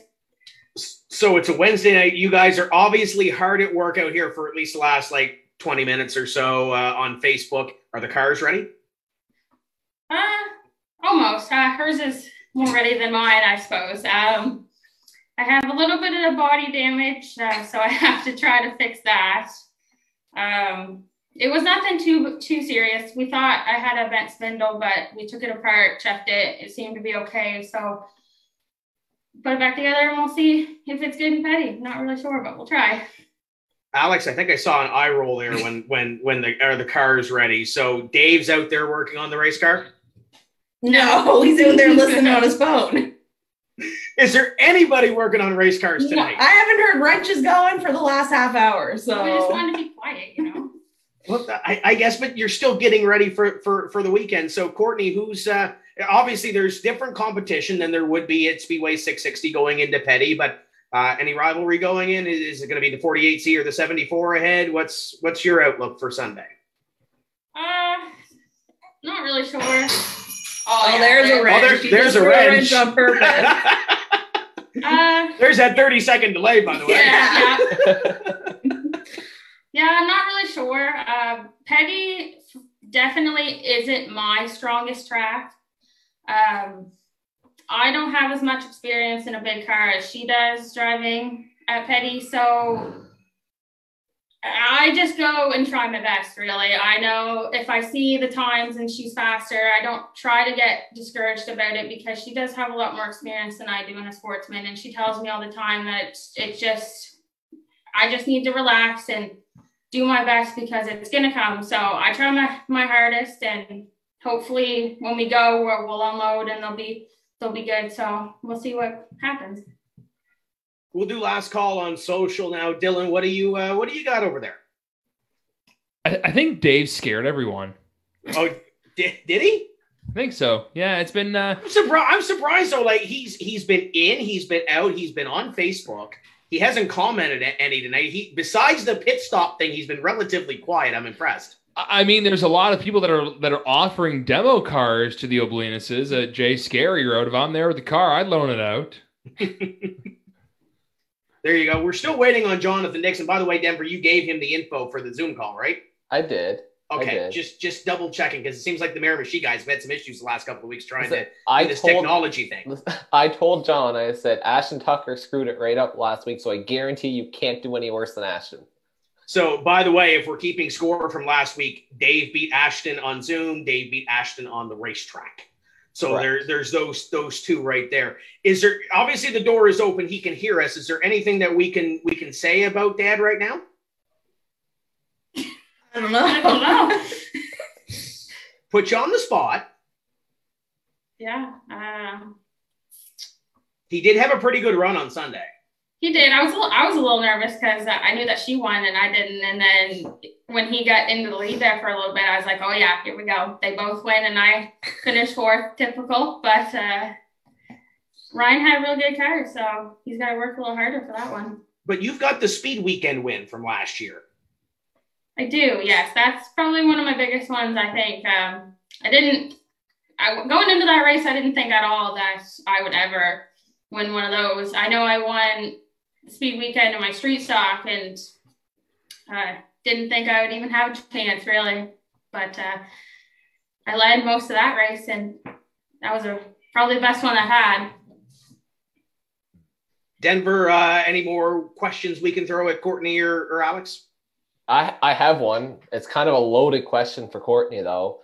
So we'll see how this answer goes. But Courtney, after the finish on Saturday, or Sunday, I guess, going forward, if we see you in the 11 of Luke McLaughlin battling for another win, do you race them any differently? I probably wouldn't. Maybe try to stay a little bit farther away so that last corner won't happen. But like I said, you always run people hard at the end. You never let somebody have it. So if I'm there, I'm going to be there. And if I'm faster, it's going to happen. So that might be the most politically correct answer to that question I think you could have done. So that's great. Dylan, one more shot at social here. I see Jonathan Dixon is connected, so he's ready to go as long as he doesn't roll over the Zoom call. Well, I got a question, Courtney and Alex. I asked your father this last week about how cool it is to race with the daughters. The times you get to race with Dad in a sportsman race, how cool is it to get to share the track with Dad? I guess we'll start with you, Alex, and then you, Courtney. That's cool. I mean, he's got so much experience and a lot of years under his belt, so it's really cool to be able to run against him and compete with him, really. It's even better when you get to beat him because, you know, you're beating so much experience, and he's got so many wins in the sportsman. But I like to tease him because I've got his old sportsman car that he won a lot of races with in Petty and 660. So whenever I used to beat him with it, it was always just a dig at him because he wants that car back so bad, but he's never getting it back if I'm going to be driving. So, yeah, it's definitely cool to be able to race against him, and even better to be able to beat him, like I said. Yeah, I think the coolest one that I remember, I think it's the one that you won, and then he got second or third, and I think I got fifth or something, but there's a picture on Facebook of us. I think we're 1, 3, and 4. Mm-hmm. And I think that's like one of the coolest pictures because when I first started, that's when Dad was still into it quite a bit, but I was never up there with them. So I think that was the first race that I was actually somewhat there. And that was pretty cool because he used to come around and laugh at me, but now that I'm where I am, it almost goes the other way. So. But who has the Sportsman track record at 660? That would be me. He wasn't very impressed when I came over and said I beat that. And I told him he's going to try to get it back, but he doesn't have a car right now, so it's going to be a little difficult. Well, he was offered a bunch of cars here last week, so has he accepted any offers, I guess? No? Not yet. No? We'll see, though. Okay. We'll have to see how this all comes out. You got a lot of crew that's obviously not working on race cars right now. You've got a lot of sponsors that help out on these race cars to get them to the racetrack. Who's on the race cars? Who helps out on the race cars? Yeah, we definitely got to thank our sponsors, Burger King, Kernahan Property Management, Wade J Carpentry, R. Stevens Mechanicals, Oblinus Auto Body, KG Chase and Son. We've had a few different ones come on board this year. I said Burger King. Yeah, so it's really great that we've got some different sponsors coming on board this year. It's a big help. All our crew guys, there's too many to remember all them all to name, so I won't do that, but they know who they are. I can't thank them enough. They do endless amount of work for us and definitely are the reason that we function the way we do at the racetrack. So yeah, we couldn't do it without them or the sponsors, so thankful for all of them for sure. This has been a blast, and I think this is probably one of the most fun interviews I think that we've done in a while with everything barging in and pit stops and everything else. So, Courtney, by the way, you are for or against live pit stops at the 200? You don't have to change the tires, right? So, yeah, probably 4 because it does kind of throw a little bit of strategy in there, but I'm just a little nervous because there's 2 cars, not 1. So it'll probably be a little easier for some teams than it is for us. But well, if it happens, we'll try. There you go. So we've got 2 for and 1 against. So I think that's the way it is. Girls, thank you. This has been a blast. Good luck this weekend. Go bring home some more trophies. Thank you. Thanks for having us. That's Courtney and Alexandra Oblinus, and we will move on to our next guest coming up here on the show, and it is the Denver. Introduce our next guest. Oh boy, Tim. It's the driver of the number 3 bomber car. He has a lot of accolades. The most popular driver at Speedway Miramichi in the bomber division in 2020. He was 2nd in points. He had a streak going of 5 consecutive bomber feature podiums. He had never not finished on the podium. That was until Saturday at the season opener when he went for one of the wildest rides in recent memory, and he's here to talk about it. Jonathan Dixon, welcome to Tips Corner Live. Sounds like he might be muted. We can see you and we can see the mouth going. We can't hear you as of yet. But Denver, I can tell you, we are watching some of the bomber racing from last year. I believe this was the very best fall shootout. The bomber division has really come a long way in a year, not even a year, because you guys got started late last year. Absolutely. You know, this class really took off, and John was one of the first ones to embrace it and really push it. This class didn't exist this time last year, and then in July we started with 7 cars, and I think we had 17 or 18 on Saturday, and we're expecting even more. So it's exciting. It's huge for the track. Jonathan, you got us now? Hear me? Yep, we got you now. Let's talk about your day from Saturday, because it started off well. You had a couple of awards and 2020 accolades, and then it kind of got turned upside down. Yeah, I decided to try to run the high side and the middle type thing in the heat race, which I never do. That didn't work out great, but still got a top 3. And then, I don't know, I was just trying to be patient in the feature, I guess. And then seeing there was 5 to go and kind of stayed in my lane. Came out of nowhere, really. I didn't really know what happened until I woke up and I was upside down. We're also showing on the screen last year's speaker incident in turn 4 in the demolition division. But let's talk about this Bomber division, though, with everything that's gone on in the last year. Finished second in the class last year. As a division, how cool is it to see this thing grow? Oh, it's some good time. Great bunch of lads in it. It's super competitive. Most competitive thing I was ever in, that's for sure, even for a cheap class. But anyone can win. Pretty much you get out front, you got her beat. Like, that's the way it worked for me. Anytime I got out front, you just start leaving everyone. It worked for everyone else. But you can take a $200 car and have a blast with it. And the competition is so deep. Denver, I think you can attest this because Barry corrected me today when I was on the phone with him. I think Mark Kingston is the first two-time winner in the division. He is the first two-time winner. We had 5 different winners in 5 races last year, and Mark became the first driver to get 2 wins. But John, you almost got a second win last year. That Spooktacular race, that was, I think John O'Shea said on the podium that you might be looking at giving Doug Matchett a run for the title of Mr. Excitement. That was a show in October. You led the majority of that race until lap traffic kind of impeded your progress. Yeah. Tried to do a pass in the grass, didn't work. So you're kind of knocking off all of Dale Earnhardt's, memories, I guess. You have the pass in the grass attempt. You had the flip to replicate the '97 Daytona 500. What's next for you? Is there any more Dale Earnhardt highlights that are going to be coming down the pipeline?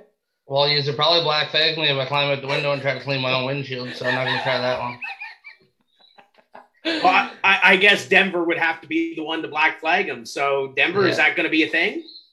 I've never had to deal with that. If I had to talk about that, I don't think it says in the rules you can't clean your windshield, but I don't know how it's worded about getting into the car. But that would be entertaining. Denver, I did it during my demo race. Oh, you did? I could my windshield wiper stopped working. I had to stick my hand out and try and do something. I couldn't see. So the transition, Jonathan, you've done a lot of the demo style racing and then kind of moving into the Bomber division. What kind of transition period, I guess, did you have from, going out and the goal is to smash the race car to, I got to race and get this thing to the front and bring it home clean? I think it's a pretty easy transition because after you're in so many demos, and I got a very bad temper when I'm in a car. So if someone hits me, I want to junk them, but when I'm in the Bomber race, it's not really like that. No one's out there to hit you, so if someone hits you, it's just a bump. It's not intentionally, so you can actually have a chance to try to win without someone junking you. Usually in the demo, if you start doing good or you're leading points, then there's multiple people after you, so it don't work that way. Now, obviously, with the championship this season in points on the line and getting down to the end, we're sitting here in May. I want to talk about October. It's usually how this works. 100 lap Denver, am I correct? Bomber race?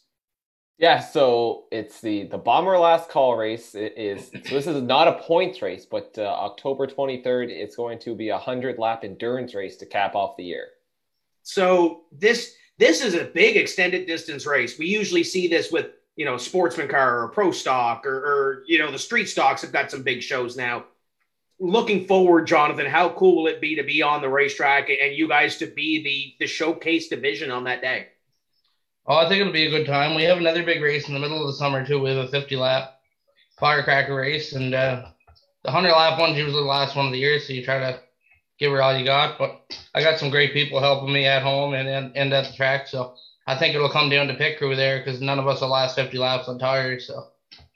Well, that's just it. You guys are used to going, your 20-ish laps, give or take 5 or 10. How do you set yourself up for a 50 or a 100, especially on a racetrack that you just mentioned is abrasive on tires? Yeah, I don't know. I say pace yourself, but I don't pace myself ever. But that would be the thing to try to do. Maybe take an Ativan before you go out or something. A race car driver and pace yourself. That does not happen, right? No, apparently not. We are live and interactive here with Jonathan Dixon. Be sure to drop us a question or a comment. Dylan, I have a feeling you might be busy on the Speedway Miramichi page by the end of this one. What do you got on social? Any early returns for Mr. Dixon? Yeah, we got a couple here. Doug wrote, and I got to say the same thing. It's glad they didn't get too hurt in that wreck. Did you kind of get your bell rung when the car flipped over when it landed on the ground, or you just kind of came to once you were upside down? No, I remember hitting the car, and then she just went black, and I opened my eyes, and I kind of thought to myself that was wild. First thing I tried to do was move my toes. Couldn't move my toes, but I think that was just me. And then I tried to shut the car off with my left hand. So then I seen stuff leaking. I heard someone roar fire extinguisher. Then I started to kind of realize what was going on. Looking through here, Scotty Duffy wrote, "How does it feel to graduate from a trail warrior to a racetrack warrior?" Oh, it's pretty good. Doug also wrote, just forgot to mention this here. He wrote, "How long does it take to get a car together for the bomber class? Like, how much work behind the scenes goes into that, besides making your car look sweet like Dale Earnhardt?" We rugged the car up I bought last year. I think there was 3 of us at it, and it took us maybe 2 full days. And then we didn't know much about setup. We just kind of showed up. And then, I don't know. I say you could do it in a week for sure. But I take a lot of pride in making them look good. This time I'll take a lot of pride in safety, that's for sure. But I'm going to St. Stephen actually tomorrow after work to pick up a new car. So it'll probably take me a month to build this one because I want to make sure this one's like a tank.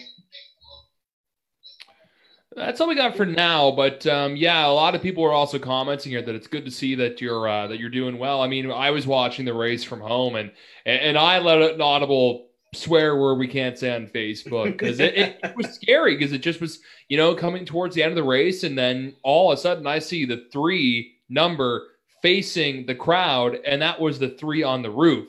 That's not supposed to be facing the crowd normally, right? No. After looking at the pictures of that wreck, and you kind of mentioned safety, and I kind of chatted with Barry a little bit earlier today. What kind of different safety precautions, I guess, are you thinking in mind when you're building this car compared to the last one? Well, we only need a halo bar in them for that class. You don't technically need belts or a seat. I would tell anyone that they should have seats in the belt for sure. Helps you stay in the car. And if I was upside down there with a regular seat belt, I would have hit my head a lot harder for sure. But my H-bar was back too far. It should be at least up to the seat. And Sunday morning before, I woke up 6 a.m. Sunday morning, I went on the hunt for a car. And first thing I did was buy a full roll cage out of a mini stock. So I'll never be in something again without a full cage, that's for sure.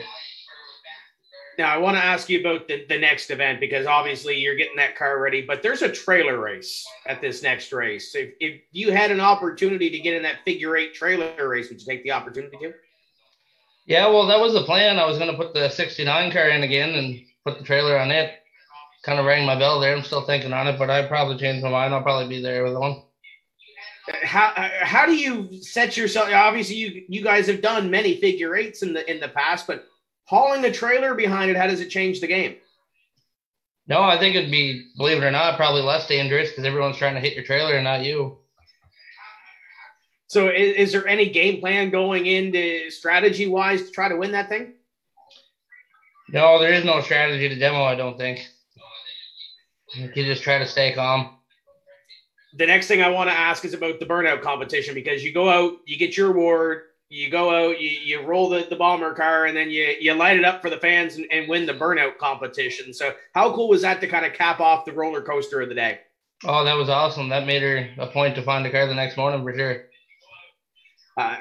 The burnout competition seems to be one of the most popular things up there. So to get out there and get that crowd going and how much of a motivation is that to hear that crowd going as you're lighting the tires up? Oh, it's awesome. It's good to know that people like you, that's for sure. Denver, what do you got for Jonathan? I see the wheels turning over there. So first of all, John, I want to kind of back up a little bit. So you've been around the track for a while, but for those who maybe don't know you as well, why don't you kind of give an insight on how you got your start into racing and demolition at Speedway Miramichi? Oh, well, I always hung out with Brad McLean and them, and Trenton Silliker when I was younger. I always watched him in the demos, and then I went to my first one, I think I was 14, 2008, and then I just did the odd one here and there, and then I think I did 2 full seasons. When Sean Mudgeraw was home, we ran them like we'd bring 10, 11 cars every time, and we ran demos pretty hard there.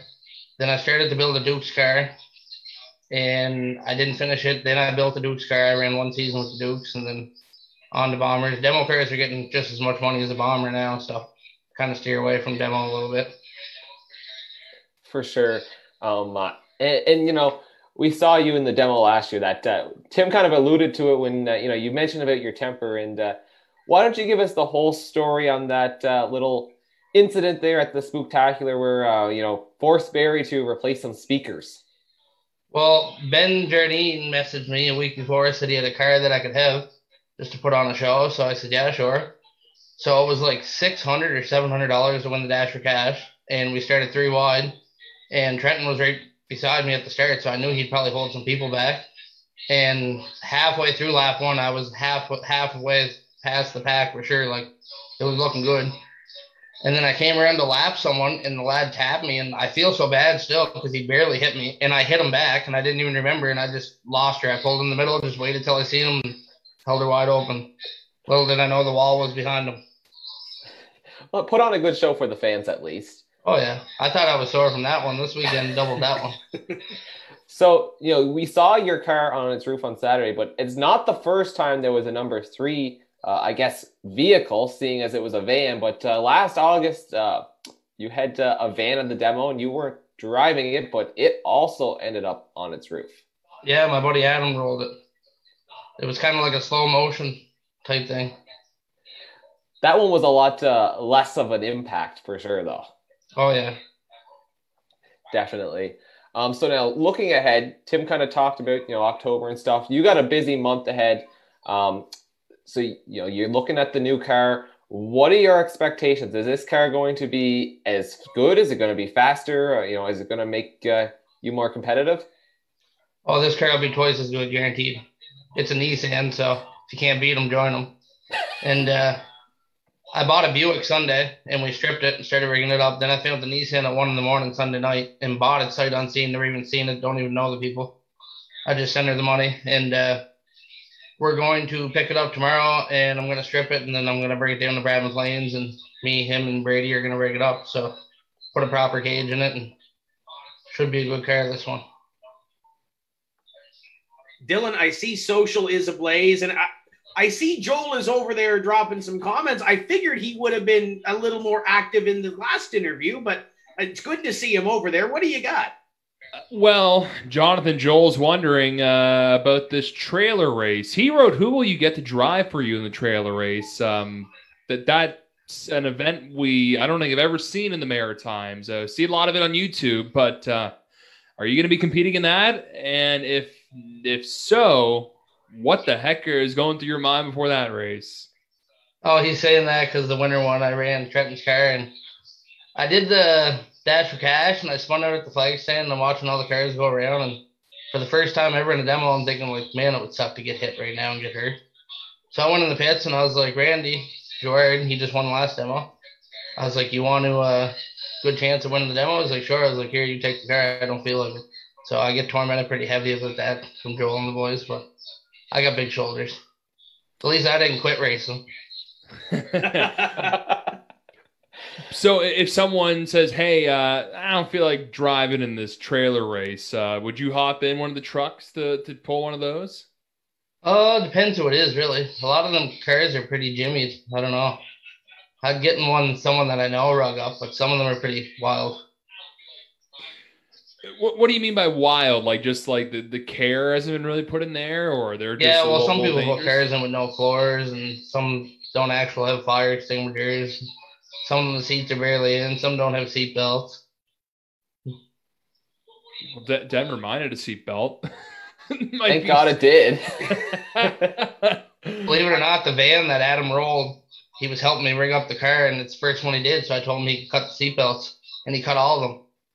So when we were at the track that day, we tied a seatbelt together, and that held him when he rolled the van, thank God. But that was why I wasn't driving the van.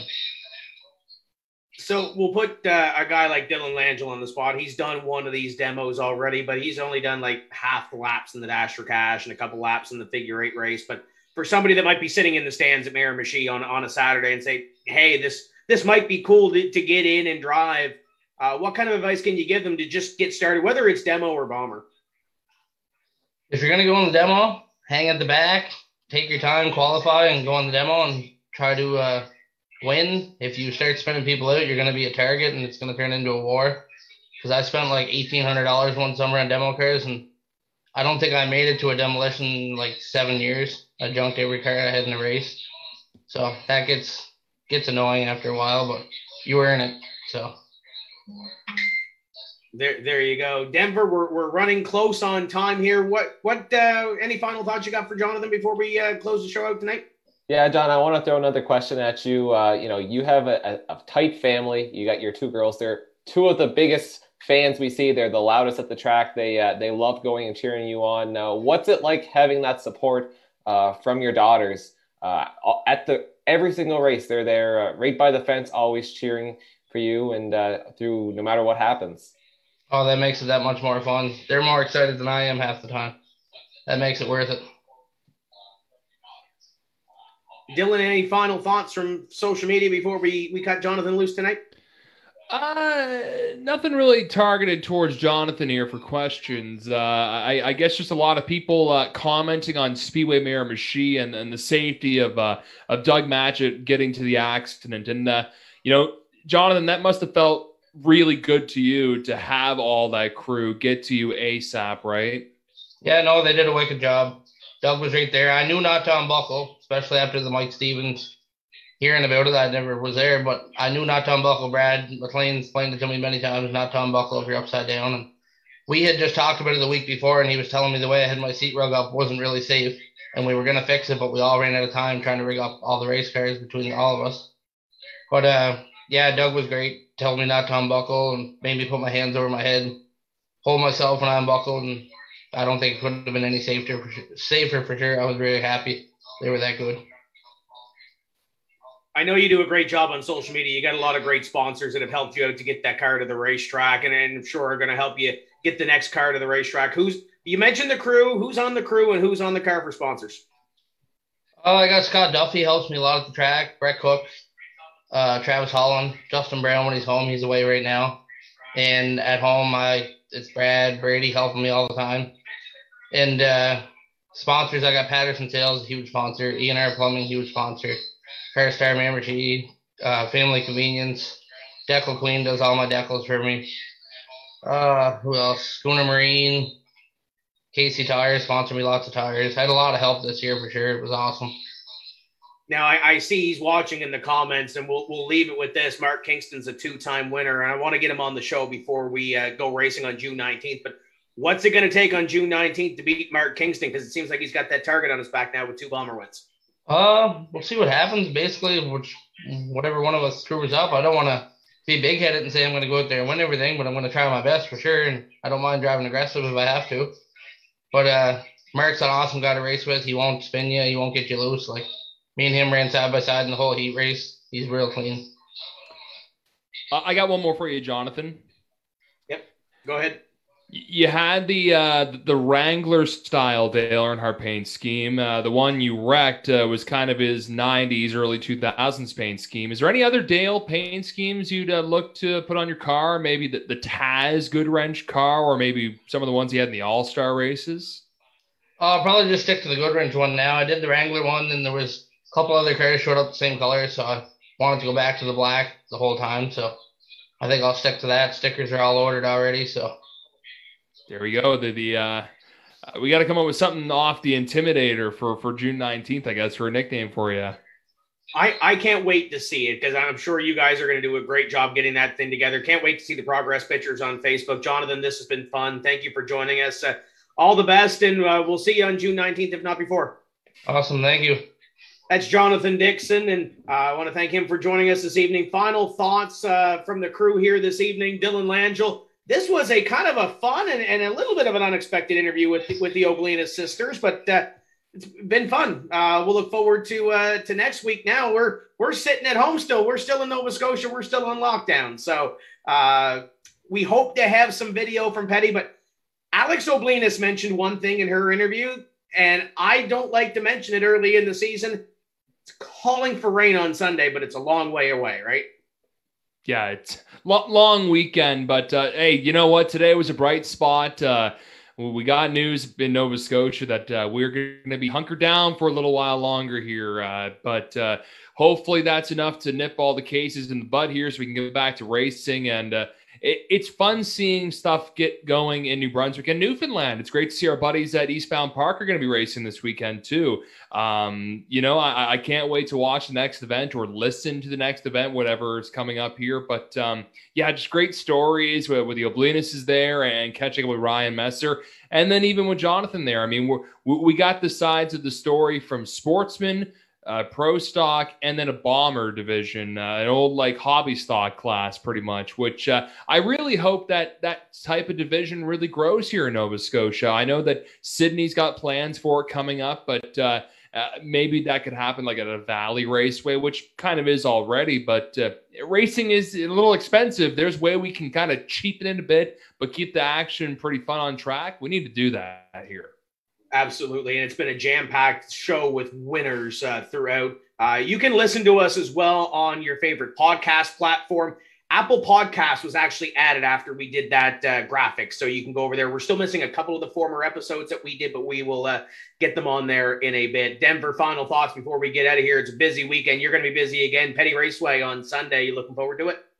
I sure am. Hopefully that our word holds off. It's too early in the year to be dealing with that crap, but Petty's going to have a great show. Sportsman, Street Stock. I think they're both 75 lappers.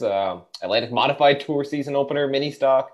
Women on Wheels. It's going to be a full slate of exciting racing action with lots of New Brunswick drivers. So if you're in the area, you're going to want to check it out. And hopefully we have some good news to share in the video side of things. And it's going to be a lot of fun.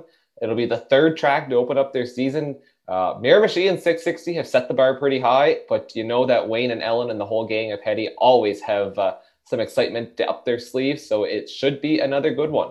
Yeah, I chatted with Wayne a little bit yesterday. They are excited to get going, so be sure to head and support them if you have your race car at Petty International Raceway. That's going to do it for us here this evening. You see all our partners on the screen. KCP has done our stickers. We have stickers available at Petty Raceway this weekend. We have some at Speedway 660 in the tech shed. I want to give Larry and Jessica a little push there. LJ Design, St. Louis Bar and Grill, a bunch of others. Want to thank Paul Strickland Jr. for being a part of this show, as he always is. Fatheads Cup Series is coming up on Bedane TV on the iRacing side, so if you want to head over there and take in some racing. But Petty Raceway this weekend, Eastbound Park this weekend. Get out to a racetrack if you're in a province that has racing, and support your local short track. So for Denver Match at Dylan Langell, want to thank Ryan Messer, Courtney and Alexander Oblinus in like the 5 seconds that we had Dave and Jonathan Dixon. Been a fun show.